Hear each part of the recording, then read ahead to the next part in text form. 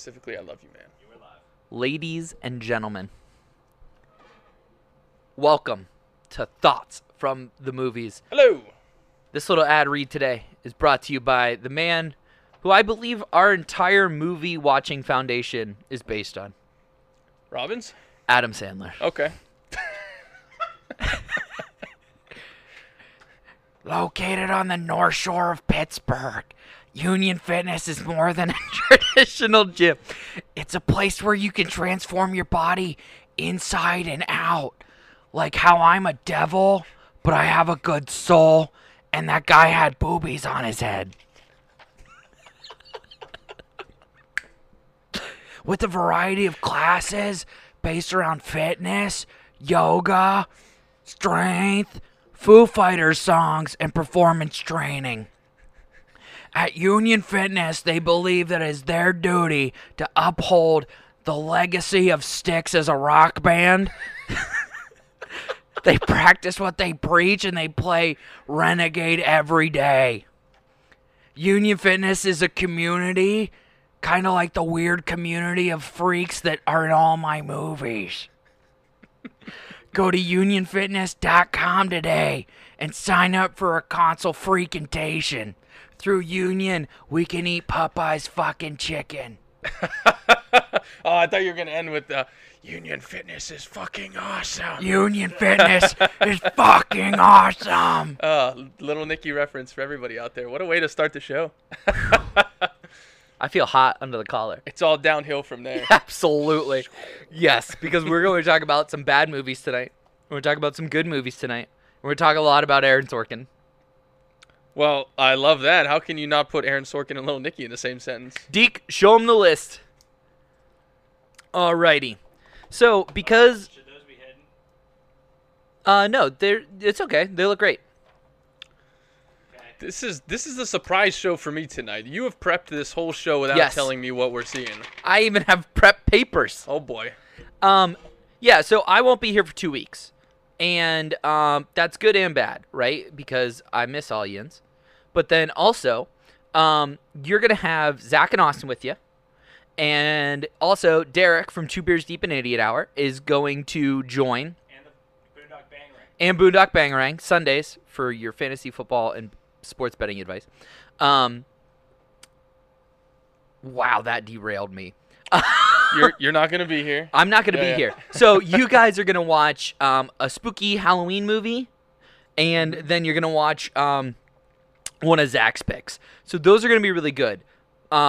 But I've just been watching a lot lately, and I've wanted to talk to you about a bunch of these things and figured why not just do it on the show as my last show before I disappear for 2 weeks. Love that. I love the surprise here. But I don't know- have to get in Yeah. my spooky suggestions. Okay. All what Halloween themed Yeah. movies? Okay. Yeah. Nice. Some fun, spooky, and the first one is The Craft. So Derek, if you go to movie poster, bingo, you got it, buddy. And I'm slouching. Well, I suck. Anyway, yeah, that's better. Just put me off screen. That's where I I belong. don't think I'm familiar with The Craft. Okay, so let me tell you about the forgotten movie of the 2000s. Oh, boy. The Craft was released months apart from Scream. Oh, well, there you go. Okay. Okay. Now, the cast has Vicky from The Waterboy. Oh. She showed me her boobs and I like them too. Is she the headliner? She's Like, the head if witch. She's number one. She's the head Oh, boy. witch. And Jeez. then, Derek, can you pull that up? The Craft, the rest of the cast, because It can't be anyone that you've heard of. no, it is. That's Really? the scary part. Look, where'd it go? No, you're good, dude. Just for you? My bad. Yeah. Okay, is this Nev Campbell, I guess? Skeet Ulrich, Skeet Ulrich, Nev Campbell. Christine Taylor, Mrs. Then there's Ben another Stiller, one that's not Breckenmeyer. jumping off the screen. Those are the bigger ones. No, there's one more big one too. I don't know who you're thinking of. Skeet Ulrich is in everything. You just don't realize it. Oh, Christine Taylor, who's Ben Affleck, or not Ben Affleck's, Ben Stiller's wife. Ben yeah. Stiller's wife, Nev Campbell. Breckenmeyer from Rat Race and Road Trip and all those teen movies 20 years ago with Amy Smart and all those people. Can you go back to like the original part of it, Derek? Like hit back once, Brenda Strong. I don't know who you think. and then click on just the Nev Campbell. I guess that's it. all right. Fairuza Balk is. Yeah, I don't know. Vicky I Valancourt. thought that there was somebody else in there that was like it was crazy. But that's like I mean that's a decent cast at the time. Skeet is very much on 90210 or not 90210. I forget which Dawson's Creek or whatever the fuck. Okay. He's like heartthrob from that, right? Right. Nev Campbell's a big draw or becoming a draw at this point. Mhm. Yes, he is on the CW's Riverdale. That is true. But like, and he was also in Scream. But like, this movie is atrociously awesome. So, a witch moves to town, and like joins the other witches that are already in town. Mhm. Okay, and then they all get these like super witch powers. They just go from like being able to make shit levitate to like summoning Satan, like that. It is an awesome recommendation for a great bad movie. Okay. Who directed it? Like who made it? Is it Nobody. Nobody. It's fucking nobody. Nice. That's the best part of it is it's like it's you know how like a lot of the times when we watch movies, right? And the movie comes out that looks or sounds exactly like that movie. Yeah. This is what like somebody heard that Scream was being developed by MTV. Yeah. Like, we got it. Don't worry. We got these 4 witches. And we're going to use Vicky Valancourt as the main witch. The director did Easy A, which was actually a really nice little movie. Oh, well, there you go. So they did something. A lot of TV here, it looks like. Yeah. No, New Girl. Mhm. That Nancy Drew movie. The best show that never made it. Wedding Band? I don't know. Turn the mic on. What's Wedding Band? It's about a wedding band. So Wedding Band is a really, really shitty show that ran for one season or one episode, really. And basically, it was about the band that would go play weddings, and the one singer would always fall in love with girls that songs were based off of. So the one girl he was dating was Virginia, and she wore dress shoes to the gym and all those types of things. Oh, And it's shit. basically about a wedding band, and the main character, guess what? Can't find love himself, but he goes to everyone else's wedding. Worst show, best Oh. show. That sounds like some terrible shit I would write. I feel like I'd watch that show. I mean, I'd like give it an episode at least or two. I mean, episodes. Big Bang Theory made it through 13 seasons. I think we can probably give that show a shot. Big Bang Theory, I never got into. We're going to talk a lot about Jim Parsons today as well. I watched 2 movies that star Jim Parsons. Oh boy. Okay. I have some opinions on him that I'm interested to see what your thought is. So anyway, yeah, Sure. check out The Craft on I think you have to rent that one. I don't think it's on Netflix. Also, wow. Oh, Child's Play, the remake with Aubrey Plaza. Right. I You think mentioned this in one of our shows too that you liked. I think that this is worth a watch. Now, I was raised on the classics, Friday the 13th, Nightmare on Elm Street, Halloween, and Child's Play. My dad's favorite, I actually think, was Child's Play because we got him a Chucky doll the one year for Christmas. Oh boy. You knew my dad was Scare fucking me. a weirdo. If I was a kid getting my parent a Chucky doll, I'd scare the shit out of me. But he loved those movies. Yeah. And so I watched, Bride of Chucky, or Child's Play 1, 2, whatever. I felt that this did justice to the Chucky franchise because it's a new origin story, and it's a take on Chucky Mhm. that is updated. But unlike some other reimaginings of classic movies that like the reboots like Ninja Turtles or something like that, I feel like this one nails what the authenticity and what made Chucky great was like the idea of this toy coming to life being like a smart aleck with a smart mouth and like the idea that like a toy could kill people. Ranking, I love great bad movies. Yo Zombiever Zombiever. is incredible.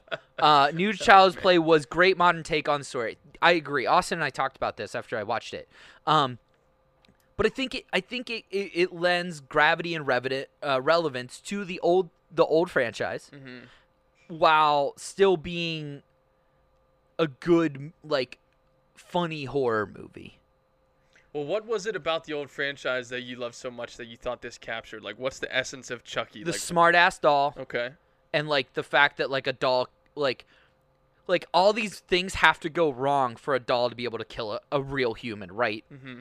Right? Like, I mean, it's a doll, right? So like Chucky's first kill, like this guy has to fall off the roof, break both legs, crawl into like an electrical like entanglement so that he can slowly push the lawnmower to run him over. Yeah. Like, that's Chucky. Like, that's, I mean, There's that's like this weird Final Destination factor to it where it's like, this could not This possibly could not happen. possibly But happen. it is happening. but there's a doll. Yeah. Like, that's what I love about Chucky. And I think that is captured in this movie really well. Also, Derek, can we go to the actors? Well, also, let me ask you this, because I didn't see the new one. Yeah. The original Chucky, he comes to life because of, like, some voodoo shit, Yeah. right? Yeah, or he's electrocuted or something, yeah. What is it in the new one that brings the doll to life? He teaches him, because it's a active, it is alive. It's like Alexa, but in a doll. Oh, that's just a terrible idea. So the doll can like the doll Don't can ever do that. communicate with like the TV, the Yeah. microwave, like all that kind of stuff, right? And you're supposed to like teach it to be a good person, Right. and through Oh. no fault of the kid's own, accidentally teaches him to be a serial killer. Oops. It's fucking great. It's Whoops. great. I guess. It's That's great. Oh, man. It's like some iRobot shit. Yeah. I I mean, it's fun in that idea, but also just like he's watching a horror movie. He's actually watching Texas Chainsaw Massacre, the first one, with Okay. his friends, and Chucky's like watching that and, like, and- soaking it in and... soaking it in, and they're laughing at it because it's a bad horror movie, Okay. just like you did with your friends when you were watching like Halloween or Friday the 13th, right? Okay. So like Chucky thinks that that's how he should entertain them, so he starts to try to kill the cat. Oh, my goodness. Okay. It's I mean, fucking great, it's, man. It's justifiable, at It's least. awesome. Yeah. It's I love it. I think it's interesting choice, but, I mean, it works story-wise. I think it's quite clever. Okay. So Aubrey Plaza is the mom in it. Pull her back up. I just want to look at her. So Aubrey is the mom in it, which is really weird for me that somebody I'm very similar in age to and somebody that I watched grow up in the business is now playing the mom character. Yeah, I felt right. that same way when Mila Kunis had her first mom role. Mhm. I was like, I'm not ready for this. Yeah, there are certain actors, there are actresses that are, it's like, you don't quite, because in Hollywood, you're so used to everyone playing down for their age, like trying to Yes. play younger, right? Yes. And then it comes to a point with female actresses that you can start to play mom roles, even if you're like, mid to late 20s, they can age you up a little bit if they have Right. to. So it's, And they yeah, don't it's always really kind of like weird transition. they don't really age her up because they say that like she had her kid when she was 16 and like the dad's dead and the whole 9 yards. Okay. But the guy I want to talk about is Brian Tree Henry. I think I said By that right. Tyree Henry. Thank you. It's by Brian Tree Henry. Brian Tree Henry. This guy Yeah. is making his way onto my Tarantino list of actors. Nice. Where like when I get my shot at a movie, I have like my locks that I want. Mhm. He's in it now. Yeah. Best he's, supporting actor role. mhm. He's fucking awesome. He's come on the scene in the last couple years and been doing a lot of different movies. So, Yes. Yeah, and this was the first time you saw him. First one you saw him in. No, actually, I've seen him in a lot of stuff. He's Paperboy in Atlanta, Mhm. which is Child Gambino's, Yeah, Donald breakout. Glover show. Right. Yeah. Great cast on that one. But every time I've seen him in something, I'm impressed. Derek's pulling it up here. Go back up. Yeah, he's in Into the Spider-Verse. These are all really great. If Beale Street Could Talk, Barry Jenkins' Follow Up to Moonlight, Widows from Steve McQueen, Hotel Artemis, which not a lot of people saw, but these are all really great small movies. Right. Oh, he was in Joker. I didn't know that. Yeah, he was the clerk at Behind the Thing. I at didn't see Arkham. Joker. Oh, well, that's one you got to put on the list right there. No, it's not. I know who my Joker is. You know what? Actually, I say that because of the movie itself, which is okay, but I wasn't a big fan either, really. I mean, yeah, I'm the same I as know you. who It's my like, Joker yeah, is. I got my Heath Ledger. I didn't need this movie. I didn't want it. A lot of people saw it and loved it, so I think that's more what I what think meant. I think though you and I like The Dark Knight is in the intro for a reason. Right? Yeah. that is a movie that we both remember when it came out. I famously saw it 3 times in 24 hours. We watched it together. I waited for you to get off your shift so we could watch it together because I told you the movie's that fucking good, and it still holds up. Yeah. All right, you can skip Joker with Joaquin. Right. But We're yeah, going to talk about another Joaquin movie tonight, so Okay. we can talk about our boy because I love Joaquin. But I loved him in this movie. He plays like the neighbor cop who's like trying to be nice to the kid because he realizes his mom's dating like this jerk, and like he just comes across so sincerely. He's a sweetheart, but he also can play a badass. He can also play a douchebag. Like, I mean, he has a breadth, I think, that would be useful if he continues to get roles that he can sink into.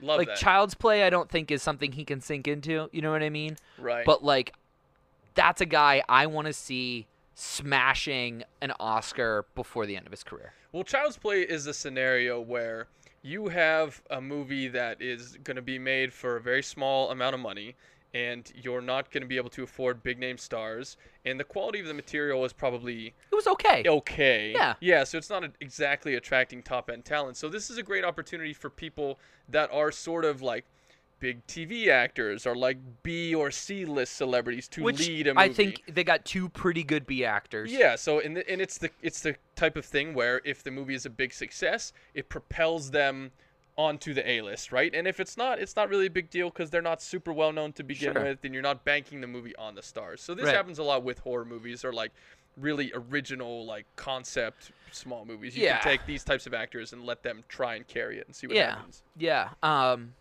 But I thought his performance was fucking awesome. Nice. And I wanted to highlight it because I really thought he was great. Love that.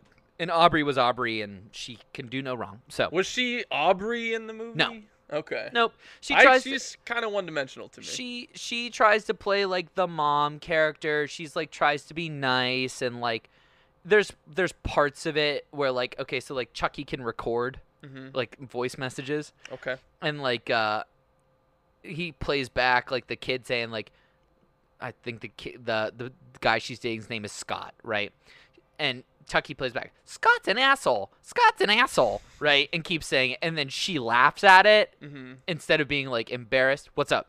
Is she really weird in this role? Because I feel like everything she's in, she's that weird, like, That's you know what I mean? That's hard for me Is to she imagine weird in her this? being Yeah. something else. She tries to play, and I don't say tries as in she did not accomplish it as an actor, as in that I didn't believe it because it's Aubrey, which is really weird. I'm trying to like process exactly what I mean by that.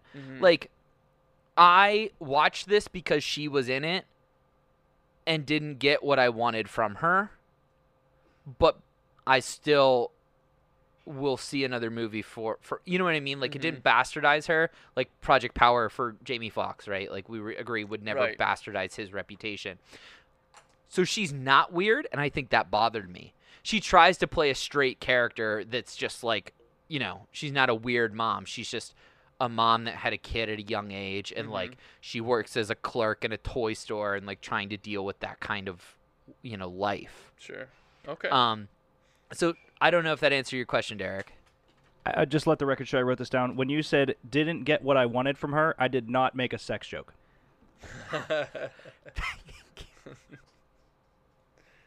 Clip that. Gold star. Clip that. Can you clip from OBS? No, you have to go to Twitch. I got it. I will get it back. Yeah. Normally Justin just writes down timestamps for this show. 'Cause he's an industry professional. That's actually I like that a lot. Boom. Love it. You want to be on Two Beers Deep? Actually, him on Two Beers Deep would be kind of hilarious. He would get flustered very quickly and then just start going, I don't know! Just throwing his arms in the Exactly what happens. Which is why Greg All the doesn't time. argue. Yeah. air. Right, yeah. Okay, so that's Chucky. So that's Chucky. So then let's go on to I'm Thinking of Ending Things. Do you know what this movie is? I thought it was a TV show. No. I do not. I've heard of it, but I've not watched Where it. did I put that on my little list here? Thank you. Okay. Right there. So this is a horror movie that stinks. It's smarter than it thinks it is. Starring Jesse Plemons from Breaking Bad and Black Mirror. Also starring Jesse Buckley from Fargo.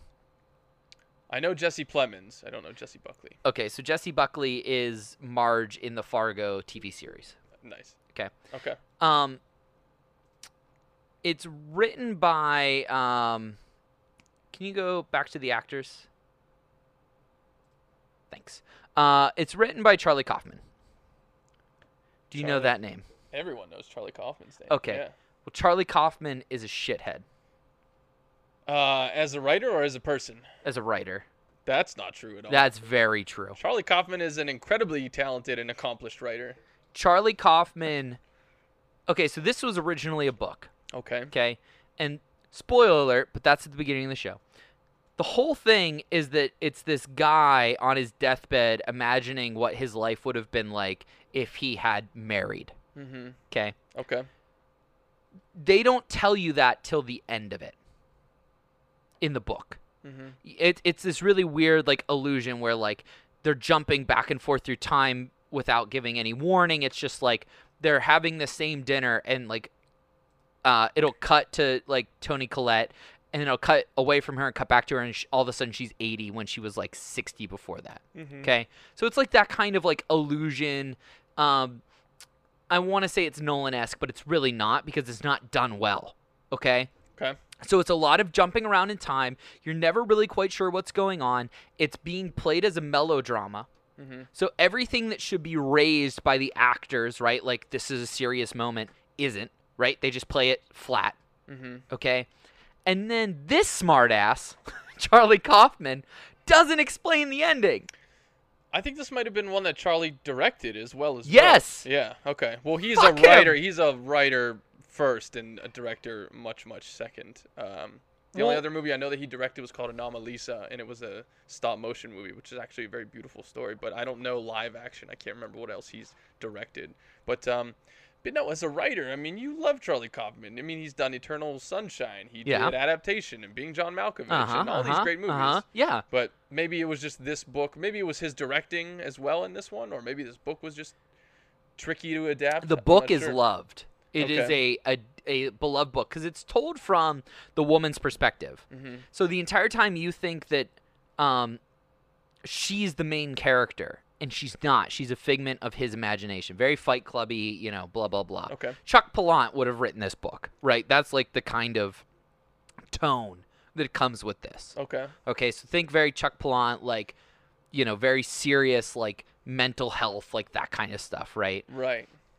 That's right up Charlie Kaufman's alley. What are you And talking he about? blew it! Oh, did he blow the writer or did he blow the directing? The whole thing sucked! The whole thing couldn't have been that The bad. whole thing sucked. That seems hard to believe. I kept watching this movie, and Anastasia and I both watched it. Yeah. We were on the edge of the couch the entire time. We were not relaxed. We were uncomfortable the entire time. Okay. And we just kept watching, and we kept saying to each other, like, I hope they're going to explain to us what's going on at the end. And then the movie just ends. And we had to go Google what the ending should have been or what the movie meant. That's not a good movie. That's a terrible fucking movie. Why is it on your spooky suggestions list? It's then? not. What? Yes, Derek. Do you ever have to Google Jordan Peele movies to find out a lot of the endings and reasonings? Because I do. So I don't know if that qualifies. If as we're a talking movie. about Get Out and Us. and Us, I think that those are different because you can walk away from that movie with your own concept of what happened. This, you're just totally left in the dark. I'm shocked that you are so negative on this one. Right now. Because I'm looking it up on Rotten Tomatoes because I bet it's like not near. I wonder, like, because I'm like, Charlie Kaufman, Eternal Special, like, this is going to be brilliant. And it was terrible. And I like both actors. But it was terrible. Okay, I'm thinking of ending things on Rotten Tomatoes is not listed. I mean, it's That's there. how bad it is. It's not even listed. I mean, it's listed, but it doesn't have the scores. There you go. on That's how Apple bad it Scene. is. Yeah. All right. Well, thanks for not suggesting that movie. Well, I think it would be easy because it looks. Okay, so it's written by the guy that did Eternal Spotless Mind. The book is well beloved, like a Chuck Palahniuk book, and it looks like a who does Grand Budapest Hotel. Wes Anderson. It looks like a Wes Anderson film. Mhm. Like the tone of it, and I mean by tone, I mean the coloring and the wide shots and the way the actors are, and like, Okay. I mean, like, on paper, this should have been a home run, and it sucked. Okay, well, good to know. All right. I won't watch it then. Can we talk about Jesse Plemons? There Okay. he is. Yeah. Do you think this guy stands a shot At what? at becoming a Oscar-worthy actor? No. Well, no, with a caveat. I think Jesse Plemons, and he's had a very long career so far. And a as being, bizarre like, career. He's had a great career as being like part of an awesome ensemble in a lot of his Yep. movies. He'll be like the seventh guy on the call sheet, Right. or he'll have some really small like bit part that he just kills, or it's like really weird or something. Yep. I think Jesse Plemons is awesome in the roles that he has done so far, and of what people have asked of him. I don't see him being like an A-list actor, but I could certainly see him doing some small indie where he has a role that really gets noticed because it's sort of out there and off the radar a little bit. So he did, and I know you don't watch Black Mirror, but he did the USS Callister episode, which was the first in season 2 or season 3. Season 3, I think. And was well received. I'm sure you heard the buzz from that episode was just over the top. Right. And he plays the Kirk, Captain Kirk character, and it's all like Star Trek kind of based, and he plays like the captain of the ship. He is fucking great in that, and he's the only redeeming quality of this movie. Yes, Derek. I would like to call my shot. He will win an Oscar. Okay. And it will be for a movie where he portrays Philip Seymour Hoffman. It could be. It's very, yeah, he looks just like him. I never really thought about it. He does look just like him. And not even, that's like a very handsome picture of him. Like, if you see him, his normal self, Oh, He's, shit, that's funny. he's definitely more in the Philip Seymour. Oh, poor Philip. No, what? That's a good actor. I mean, No, I mean, that is the spot on. biopic of Philip Seymour Hoffman. Which would probably be kind of an interesting biopic, honestly. It's just called Phil. Phil. Yeah. Yeah, Phil. Everyone expects it to be like a Phil The other one Mickelson is movie biopic. SEE-MORE. Phil Seymour. There you go. Phil Seymour. Man, you could you should copyright that right now. Put the TMs on it. So, Post-it notes. There you go. anyway, to answer your question, I think he's very talented in the bit roles and sort of the offbeat characters Yeah. he's played. Yeah. He has a very unique and distinct look. Yes. So that's kind of going to probably put him, limit him a little bit, you know, in terms of like leading man status. Yeah, but I mean, so like to Derek's point, Philip Seymour Hoffman looks exactly like him, and that did not slow his career down at Sure. all. Right. But he's also, with the caveat, Philip Seymour Hoffman's probably one of the best actors we've seen in the past 30 years. I'm surprised how young Jesse Plemons is. He's only 32. I thought he was Yeah. like 45. Yeah, he Like, can so- play an older guy very well. Yeah, so like in 10 years, like when he's like 40, 41, he might be a Right. real powerhouse actor. Right. Like he might develop into a I Seymour Hoffman. I really like him, and everything I see him in, I always leave thinking like, man, that guy can act. Yeah. So I He's have real high hopes for understated him. because he'll be Yes. like in a Brad Pitt or Johnny Depp movie, and he's like the 10th guy in it. But he's like in his one scene, he's really good. And he's I like know- he's just very charismatic. I know QT said he's done. QT could make that guy a stud. Maybe he'll put him in his 10th and final movie, Star Trek or whatever it ends up being. Nah, who knows? Okay, and then can we also talk about Jessie Buckley? Okay. So she kind of starts as like this sweetheart character, right? Which is what she's Marge in Fargo, so that's, she's the Okay. sweetheart character. And wow, I just read the chat and it totally disrupted me again.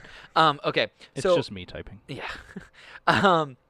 So she kind of plays that sweetheart character or whatever, right? And I think that's great. I would like to see the Dirty Dancing reboot with her as Baby.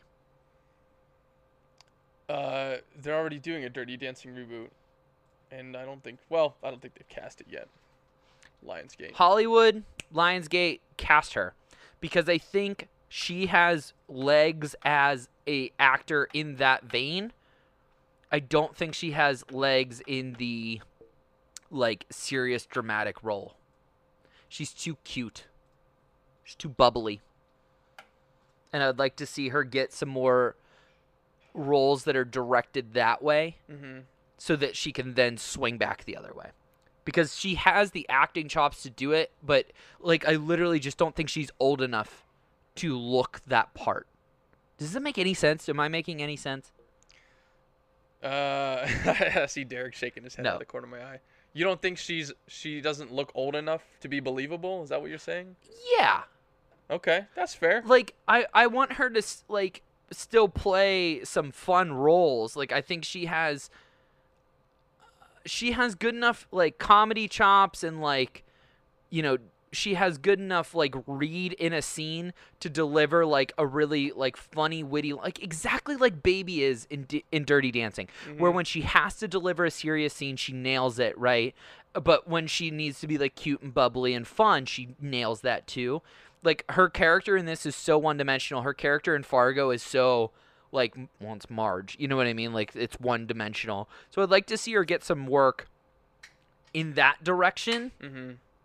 Does this make any sense? Like, I really like her as an actress, but I feel like she's not being you're saying cast she's well. just being typecast as sort of the same thing, and she has more of a range than what you've seen so far. And I don't people even aren't- think it's that. I think she's being built out in too far of a range, and she can't get a hold of anything.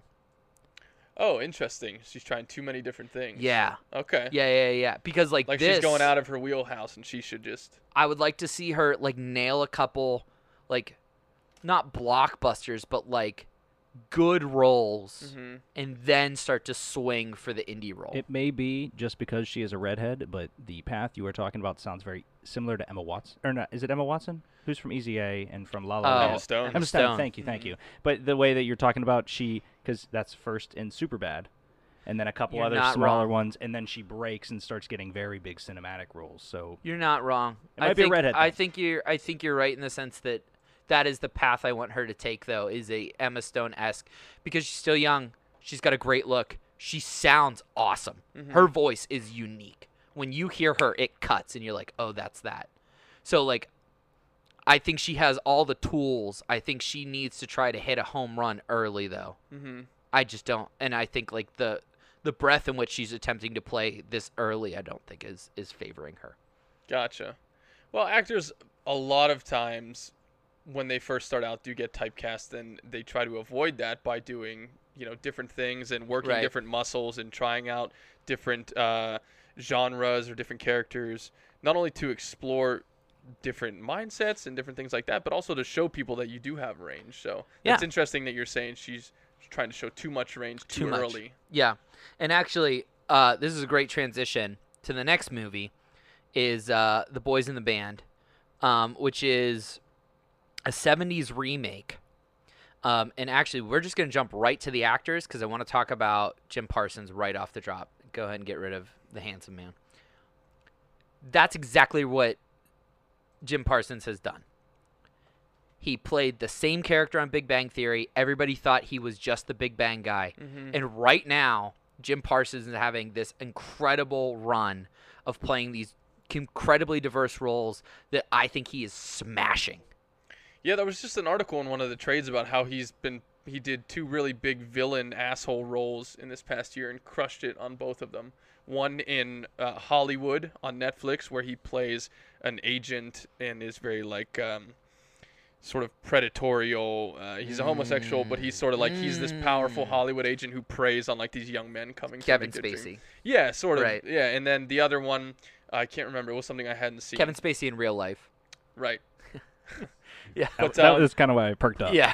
But yeah, so you're right in that he's been getting a lot of attention this past year for going outside of the Big Bang character that he played types of roles. So in this one, all the boys in the band is about. I'm just gonna read my little quip. Brilliant fucking movie. A group of gay men celebrate a friend's birthday when an unannounced straight guest joins the chaos, and then chaos ensues. A great look at gay culture in the late 60s. The cast is led by a brilliant performance from Jim Parsons and Zachary Quinto and Brian Hutchison. So he's the host of the party. It's his friend is the straight guy who shows up that's not supposed to be there. Okay. They all get drunk, and Jim Parsons' character makes them call the one person they have always loved, but were too afraid to tell. Mm-hmm. And like but this is an actor's fucking movie. It's very similar to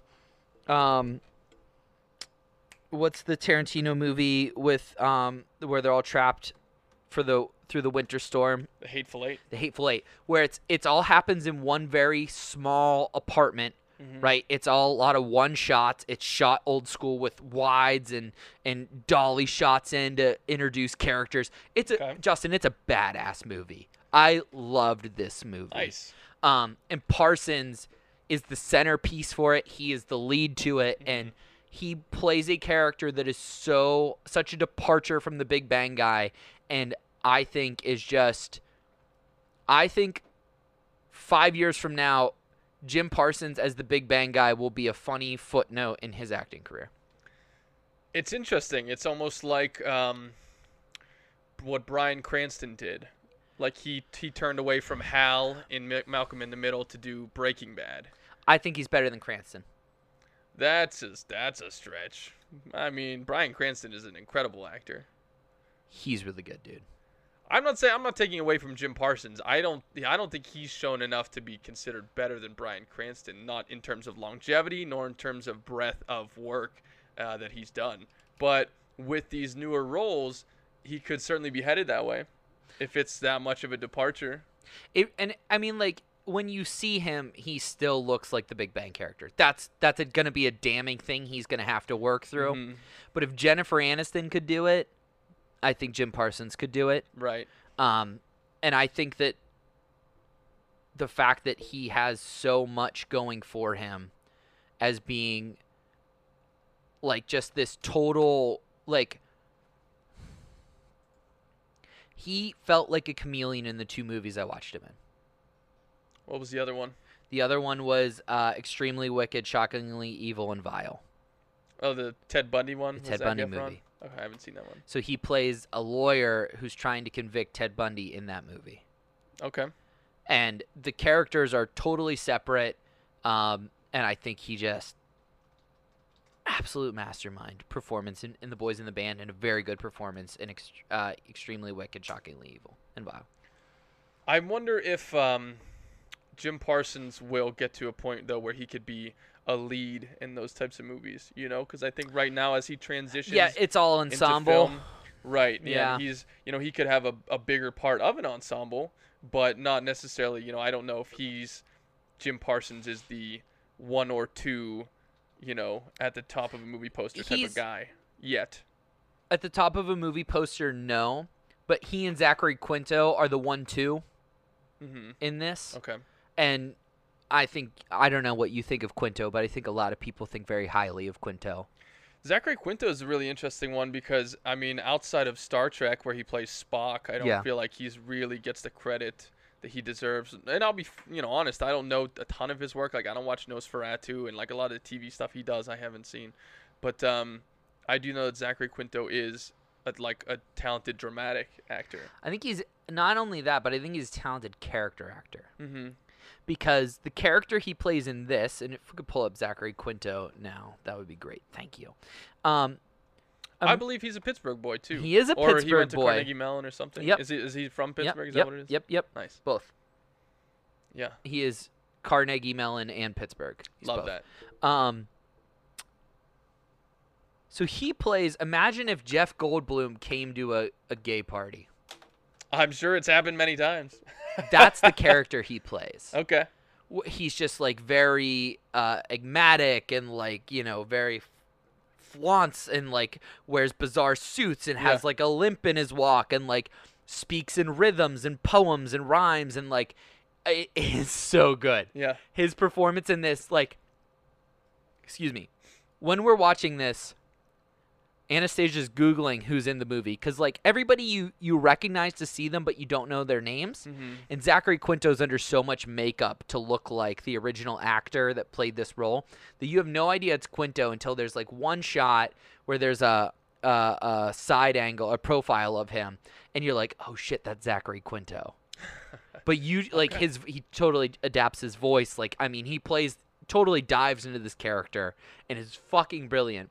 And it's in a movie where there's no action, so he can't hide.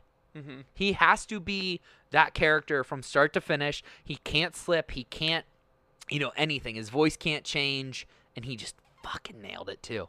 Okay. The two of them, I thought, it's funny because the characters are pinned against each other. They're like, we think that they're actually in love is kind of what we get by the end of it. That those two characters have secretly loved each other and are afraid to be together because they're also each other's favorite sparring partner. Sparring partner, what do you mean? Like fighting or verbally sparring? Verbally sparring. Okay. Because Jim Parsons' character is kind of like the bratty of the two who, like, turns his nose up at things. And then Zachary Quinto's character is very reserved, thinks a lot, has a lot of deep thoughts, like thinks very highly of himself in a different way as like this really educated man kind of thing. So, like, they are constantly throwing barbs back and forth at each other inside of the ring of actors going through their own, like, different emotions. Love that. Yeah. So it is an ensemble style piece. Oh, yeah. Okay, cool. Yeah. It's ensemble, but those two I thought shined. And it's an actor's movie. It's a great movie. It's on Netflix. Nice. Worth a watch. Boys in the Band. Boys in the Band. Let's take a quick break. And then when we come back, we're going to get into extremely wicked, shockingly evil, and vile right after these messages. Let's dive right into sports, as I have strong opinions on that. Which college team could beat a professional team in the same sport right now? Okay. There is not a single answer that is better than the LSU Tigers defeating the Cincinnati Bengals. Even if I know the pitch that's coming, every other part of me is still normal. That's why it's frustrating for me, Greg. It's like okay, if I know what something is coming, I know ahead of time, I still have to be able to do the action to get the result that I need. Okay, so they won 3 games in 10 years with 3 rebuilds. I don't lose at arguments. All right. Especially about fast food, so yeah. You will never walk alone. Guess what? Now you will. Coronavirus. I barely touch my girlfriend's cat. The most I'd be willing to do is like just kind of put my finger on its forehead and just like. All right, ladies and gentlemen, with us is Alex Kazor from Steelers Depot. We are live with Ryan Smith, professional cornhole player in the ACL. Ryan, what all franchises were you able to work with in the NHL? With Phoenix, Carolina, and Detroit. No. So here is Moorhead's ranking. Moorhead is my cousin. He is the rank king. Higher Top 10 extra Power Rangers. Oh. This is the top 10 emo songs of the 2000s. There's only one correct answer for number 1. Why is F is for Family better than Futurama when Futurama is like Star Wars for potheads? Like I know. I think We have one or two that are mad in the chat.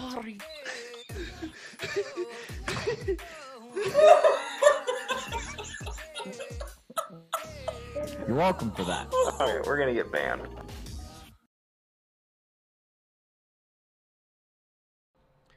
Welcome back to Thoughts from the Movies. It's our potpourri show, where I'm just going to throw a bunch of shit at you. I'm just surprised you knew the word potpourri. Like, that's just so impressive. You've come such a long way. I have a confession. Go ahead, tell him. It was horrifically spelled. Oh, baby. I It can was- imagine. It was the worst thing I've ever seen, and I said, Josh, I'm pretty sure that's not it. And he goes, no. I Googled it. He Googled an old Roman Catholic religion figure called potpourri. And we had to do That some sounds digging. right. Yeah. It added up. Got there in the end, though. Nicely done. Now for more extremely complicated wordplay, why don't you tell us that title again? It's the longest title I've ever seen in my life. There are 47 letters in it. Extremely wicked, shockingly evil, and vile. Well, that makes me want to see it now. Yeah, right. What an attractive title. Okay, so this was Efron's big buzz. He was going to play Ted Bundy, okay? It's a period piece, obviously based around when Ted Bundy was being put on trial. Look, the look of this movie is an A+. They do my favorite thing where they use real music to, transition montages, that kind of stuff, which I love. Okay. I'm obsessed with that period in time, the 70s, and I love Mindhunter. And in fact, if this was a single episode or a season of Mindhunter, this would have been fucking awesome. but they attempted to humanize Ted Bundy, and that is a tall task. I did not see this one. Going into it, there was a lot of buzz around it, and then it kind of fell flat once it was released. I understand that because on paper it looks awesome. It's because the Ted Bundy trial in real life was a circus show. It was the first time cameras were ever allowed in a courtroom, and Ted Bundy was a very charismatic, brilliant man who was knew enough law to represent himself and made a mockery of the courtroom. And what was even crazier is that the judge knew it and liked it and let it happen. Wow. And Ted Bundy, if the evidence wasn't so damning against him, probably would have gotten off. Yeah, it's a really interesting case when you look at serial killers because he was so great at manipulation and he was such a charming individual. Obviously, this is from, what I've read because he's been dead for a long time. But so he was just such a charismatic person that he was able to manipulate all these people and do all these insanely sadistic, disgusting, grotesque things with and to them even after they were dead sometimes. So it's such a crazy juxtaposition of this very handsome, charming guy who's also this disturbed, psychotic, evil human being. Right. And so I think Efron being cast was brilliant. Well, I think this is one of the ones where he was really first reaching dramatically for a role and not just playing, like the singing and dancing stuff for like the party boy of Baywatch and all that shit. And I think he killed it. Really? And here's where I think this movie fell flat. Yeah. I think he did such a great job that the movie isn't good until he has other great actors to play with. So most of the movie is based with Ted, like, outside of jail, like this before he's even known as a killer, right? Like some people have gone missing, and you see him starting this relationship with this woman, okay? And that is played by Lily Collins. Thank you. And Lily, to her own, no fault of her own, just gets out-acted and outshined by Efron. Yeah, Lily Collins is kind of a weird case. I mean, she's someone that's been around for a long time in Hollywood, as young as she is, and she's never quite stuck. She's been in a lot of big movies. She's been with a lot of she's been opposite a lot of very big actors, worked with a lot of big filmmakers, and she's just never really caught on as the next, like, it girl. Okay, so then my synopsis is spot on with this because she doesn't give him anything to play with. There's no connection. There's nothing on screen. Like, she's supposed to be head over heels in love with this guy, and like it just feels like he's like every time he's on screen, you're like locked on him, and then when she's supposed to be in that magnetism, you don't believe it. Like, he does a great job attracting me as the viewer to him, but she's not attracted to him on screen. Like, the way that she reacts to him. Like written, you're saying that they don't have any chemistry as actors? No chemistry, and no, like, I don't even believe that she's in love with him. Like, after he breaks her heart, like, she just starts drinking, and it feels very, like, blah. Like, every scene she's in without Efron, you're just like, I want to fast forward through this. And she's such a big part of the movie that, like, I think that's why it falls flat. Because once they get to the trial, Jim Parsons is the actor, or is the lawyer trying to convict him, and John Malkovich is the judge. Oh, that's interesting. So he's got some guys to play with then, and the courtroom scenes are awesome. I wish the whole movie was the courtroom movie. Yeah. Because it would have been so much better. And that man right there, I fucking love him. I know he only plays one character, but he nails that character. He does play John Malkovich a lot. He plays John Malkovich so well. Yeah. Okay, well, good to know then. Also, I think that movie's supposed to be pretty long, isn't it? I also haven't. It felt like this movie was stretched out. Like, I would have cut every scene with Lily in it. No offense to Lily. I would have cut every scene with her in it after Efron goes to jail. After Ted Bundy goes to jail. That's a bummer. I feel bad for Lily Collins. I like her. I don't think she's a terrible actress. No. But it's just, I don't know what it is that none of the things that she is in really take off. She was in a Snow White movie with Julia Roberts called Mirror, Mirror, which was a big flop. She was in Abduction, which shot in Pittsburgh with Taylor Lautner, who is like the worst actor of all time.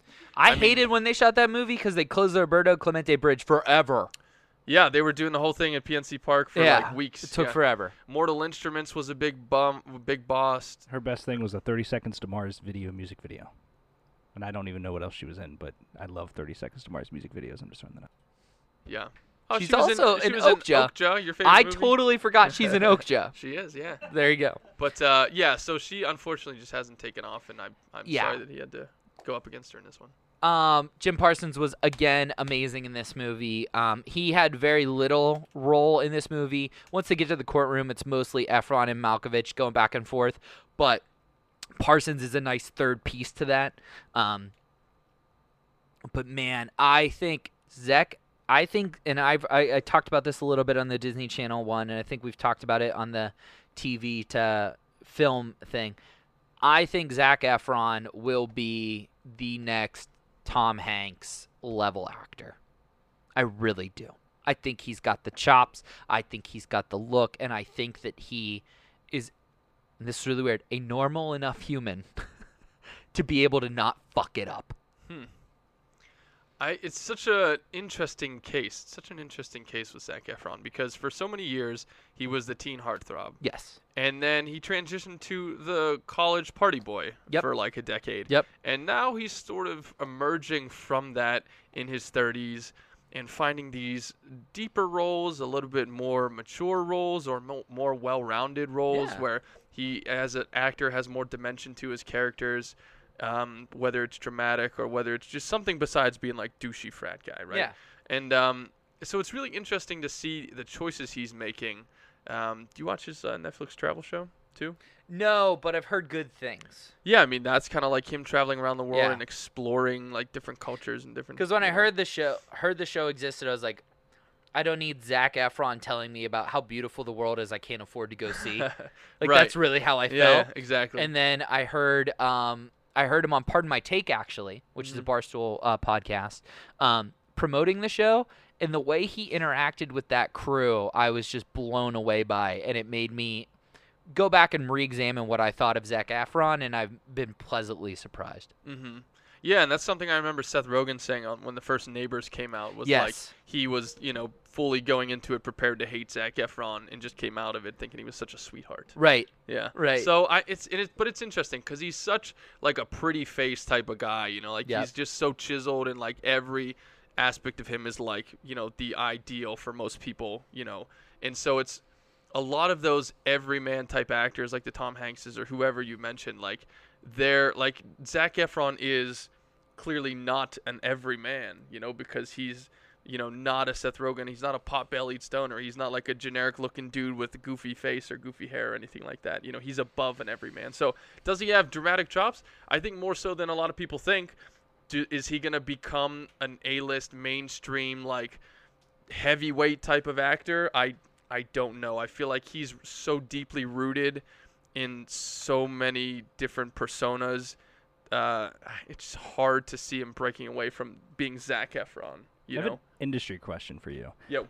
Are people of, and I wouldn't call him like, I guess a child actor is not the correct terminology. He is a child actor. Yep. So he is much more popular from an influencer standpoint, I believe, than his movie career, if that makes sense. Interesting. Do those types of people get credit in Hollywood? And you know what I mean by that? That's a really like he's not an A-lister by movies, right. but influencer-wise, that's a really interesting question, and the answer is a wholehearted yes, especially in the last few years, because now movies, it's such a tricky thing.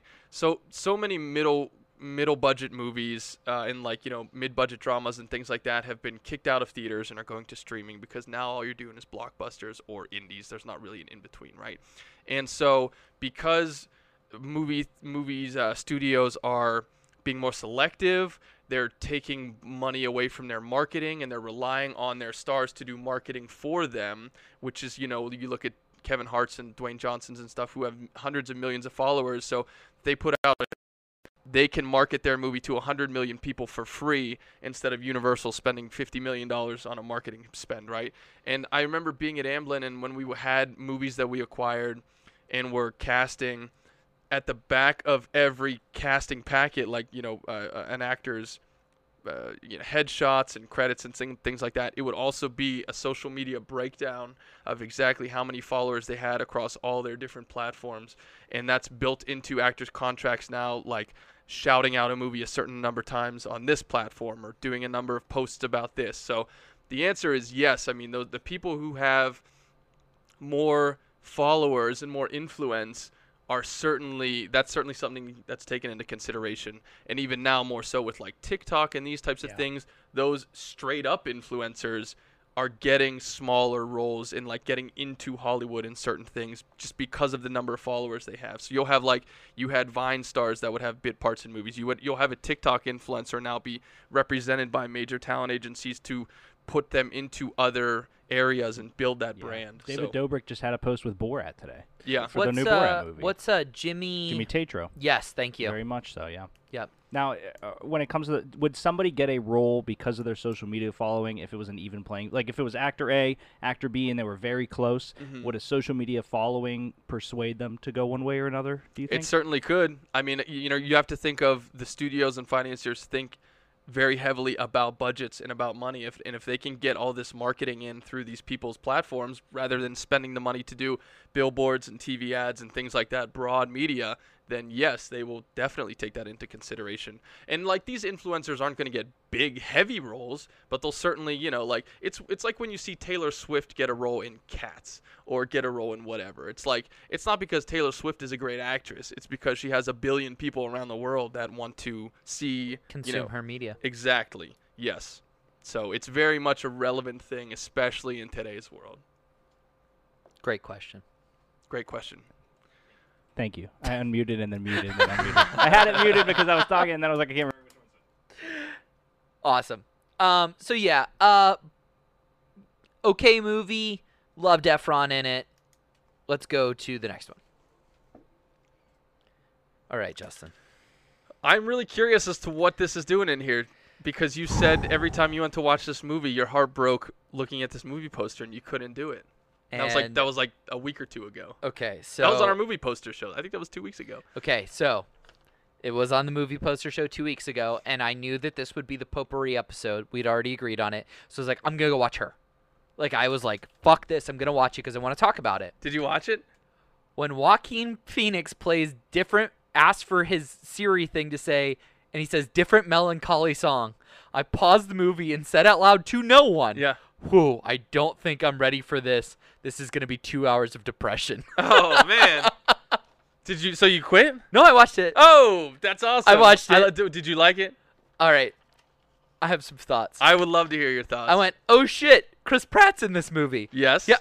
Definitely. Right? That was like in his phase of doing like a small character part in Moneyball. Yes. And this. Because then I watched Moneyball. I watched Moneyball before this one. Mm-hmm. So I was like, oh, Chris Pratt's in this movie? No clue he was in there till I rewatched it. Right. Yeah. No clue. Yeah. And then I watched her and I'm like, oh, shit, Chris Pratt again. Zero Dark 30. Yeah, he had a good, nice little run there. Yeah. Like really good filmmaker movies. But it's a good way to sucker me into anything as Chris Pratt. It wasn't that depressing of a movie, right? No, it's pretty fucking depressing, dude. Nah, it's not depressing. Dude, it's pretty it's depressing. Beautiful. It's a love story. It's sad. It's sad, but it's it's not depressing necessarily. It's really it's sad at the end, but like it builds up to it. And no, it's very, okay. Well, go ahead with your thoughts. I want to hear more of your thoughts. If Phones had Scarlett Johansson's voice, I would be in love with Phones. Right. How could you not? Right.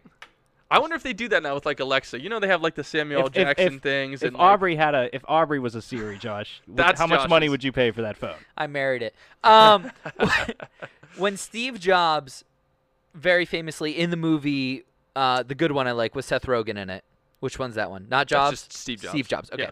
So very famously, remember in that movie, he's saying the computer has to talk back to me. Mm-hmm. He's talking about the Lisa. That's what this movie, like that's how Steve Jobs saw his computer. Is this movie? You think? I'm telling you. Yeah. From like everything I understand about Steve Jobs, reading the biographies, working at Apple, that's what he That's what he wants. Mm-hmm. That's what he wanted. CD-ROMs would be shaped different, if that's what he wanted.